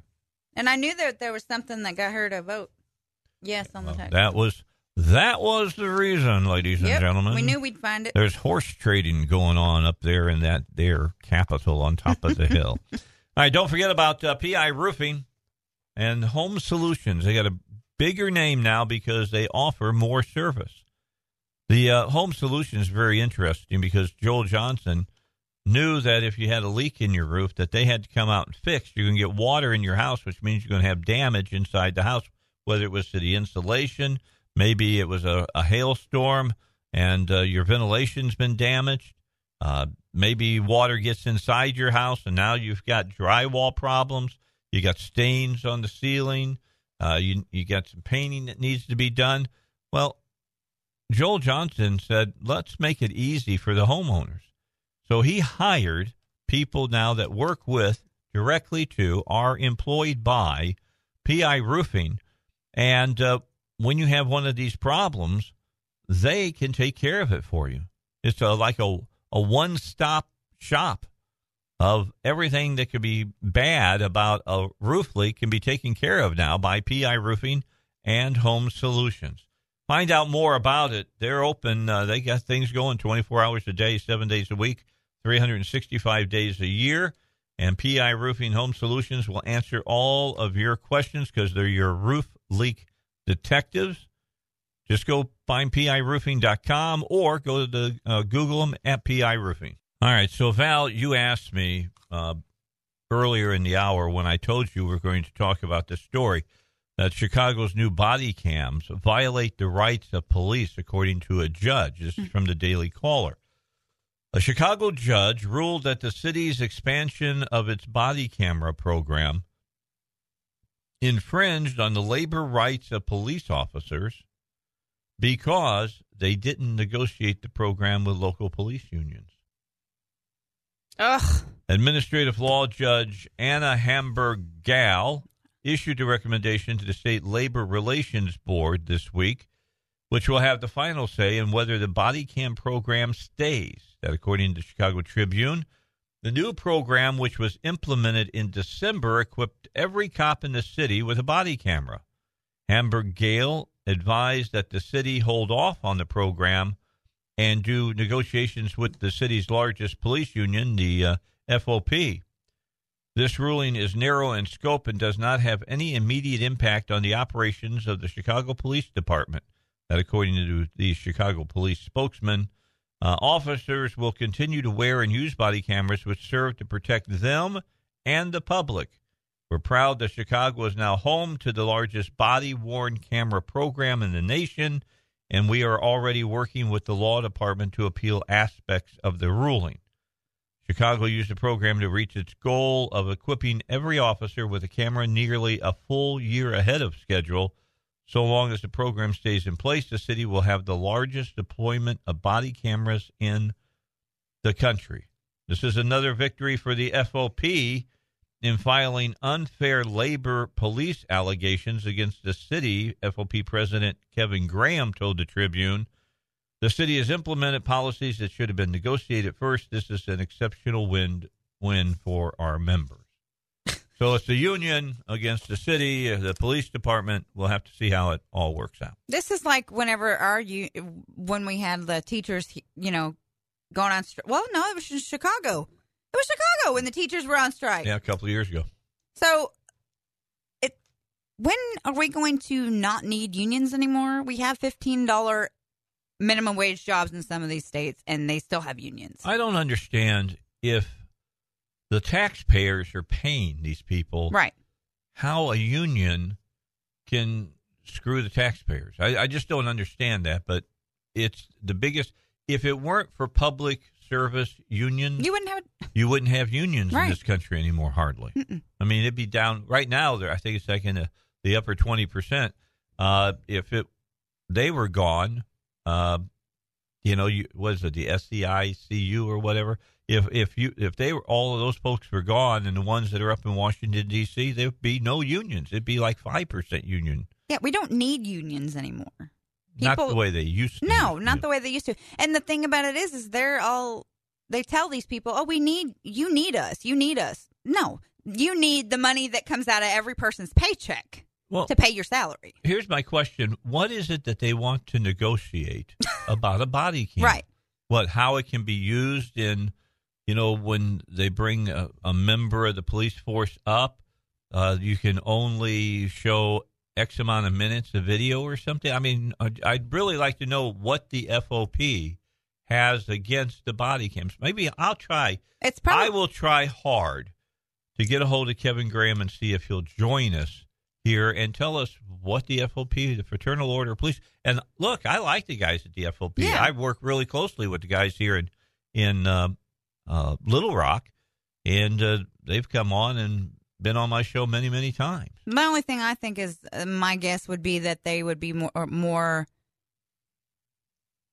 quick to take a pause in certain circumstances because there's a body cam on and they might get slapped with a, you shouldn't have done this or you shouldn't have done that.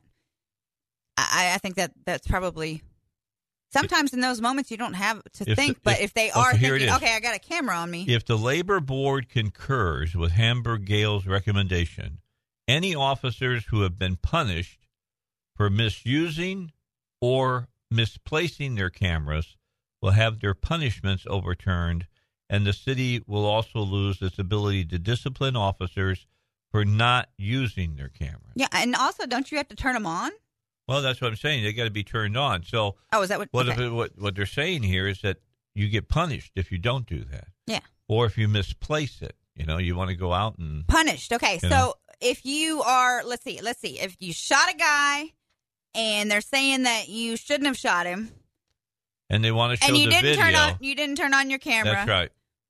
And over this side, you're going to get punished because you didn't turn on your camera. This side over here, you're going to get thrown in jail. Or did you pull? Come on now. Or did you pull somebody over for speeding, and because they were irritated about it, you cussed them out? Right.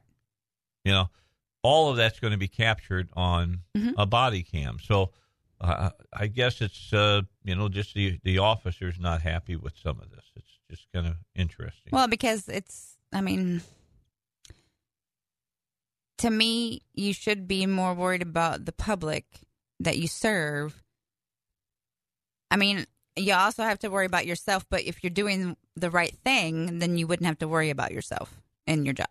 Well, and I think also the camera would prove the camera. Yeah, I think the camera can help set up a lot of belief between.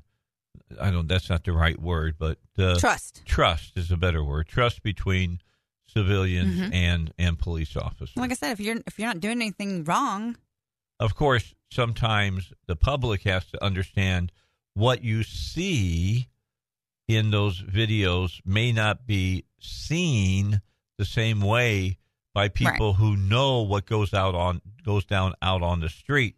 They know certain movements mean certain things, and that's why something happened that the camera is not picking up. Because if you're in an altercation with somebody and you're right up against them, the camera doesn't show very much of anything except the fabric that you're picking up. Right. And it also doesn't show all the angles. I mean, but it does give you something to go on. You can go on. It was instrumental in the guy that shot the gentleman, I don't know if it was North Carolina, South Carolina, in the back 5 times. The one that was running from him and child support warrant? They had cameras. And then tried to put a gun on him? Yep. They didn't get that part of it, but they got the shooting. Right. That's all they needed. It absolutely took care of all of that as far as that was concerned. All right, Val, it's always a pleasure to have you in. Yes, sir. Good show today. In the next hour, you're going to be having fun listening to J.R. Davis, the spokesman for the governor's office. We got involved in a discussion on a whole lot of different things. Kind of got silly a couple of times, but that's always part of the Dave Elswick show. We have fun with that. My cynicism comes out in spades sometimes. We were talking about marijuana and talking about, and I brought up, I got CNN involved in it. Right. Because they're they needed, the that was crazy. That was just absolutely crazy about CNN. But they're probably the reason that this all happened. So thank you, CNN. Because now you're going to make Sessions go hard. Well, it cracked me up when that reporter. I mean, I was looking at it, and I looked over at my son. Were you watching CNN? And I was checking out what they were reporting. Well, no, I was looking at the video. Oh, afterwards. Yeah. And I said, take a look at this. Yeah. I said, this is crazy stuff. She's putting a bong mask on. Are you out of your mind? And then she's sitting there showing the marijuana cigarette that she's having. I think people were more outraged at that than they were Don Lemon kissing his boyfriend. I guess. Or Andy Cohen and Anderson Cooper almost making out. That's disgusting. I mean, how many gays do you need on a... Who would make out with Anderson Cooper? Well, I mean, he lives with a dude. He's like a white, pasty troll. He isn't. Well, is he albino? I don't know. No, I don't think so. Before I get myself in trouble, he's a vampire. Can I say albino that way without being? You care about politically correct? Well, no, but I don't like all the necessary. No, he's not an albino because his stuff that I get. His eyes are. You would tell by his eyes and lips. Does he still play? Does he still wear? Vanderbilt jeans? I don't know. His mom's like in her 90s. I don't know if he even talks to her anymore. I have a pair of Gloria Vanderbilt. Do you really? Yes, I do. You got her name on your butt? Not today. No, I'm just saying. I remember talking about that. Why would you pay an extra $50 for a pair of blue jeans just because it had Gloria Vanderbilt's name on your butt? Unbelievable. All right, that wraps it up for today. JR is coming up in the next hour. I'll see you tomorrow. Fun Friday. Matt Smith will be back. He was down in Turks, Caicos over the holidays. We have to talk to him about that. Nice. We got to check out that tan that he has. That's coming up tomorrow, starting at 2 on the Dave Elswick Show. The Dave Elswick Show podcast is sponsored by the Jurist Law Group. We provide estate planning for all ages, and we specialize in helping seniors get VA and Medicaid benefits for in-home, assisted living, and nursing home care. For a no-risk consultation, call us at 501-400-8250 or find us on the web at juristlawgroup.com. That's JURIST lawgroup.com. 3-star General Michael J. Flynn, head of the Pentagon Intelligence Agency, knew all the government's dirty secrets. He was one of the most respected generals in the military. Flynn knew what the intel world had been up to. He understood its funding. He ordered the first audit of the use of contractors. This set off alarm bells. The explosive new documentary, Flynn, Deliver the Truth, Whatever the Cost, uncovers the facts behind this scandal. Flynn told the truth. He was the most dangerous person for Donald Trump to hire. I find out the worst enemy that I'm going to face in my life is right here in America. They took my assessment and they wanted me to change it. And I was like, I'm not changing it. They had to get rid of Flynn. With in-depth interviews, archival footage, and never-before-seen personal records of the man behind the headlines. I just felt like I was drowning. Flynn, Deliver the Truth, Whatever the Cost. Available now. Watch it today. Go to salemnow.com. salemnow.com.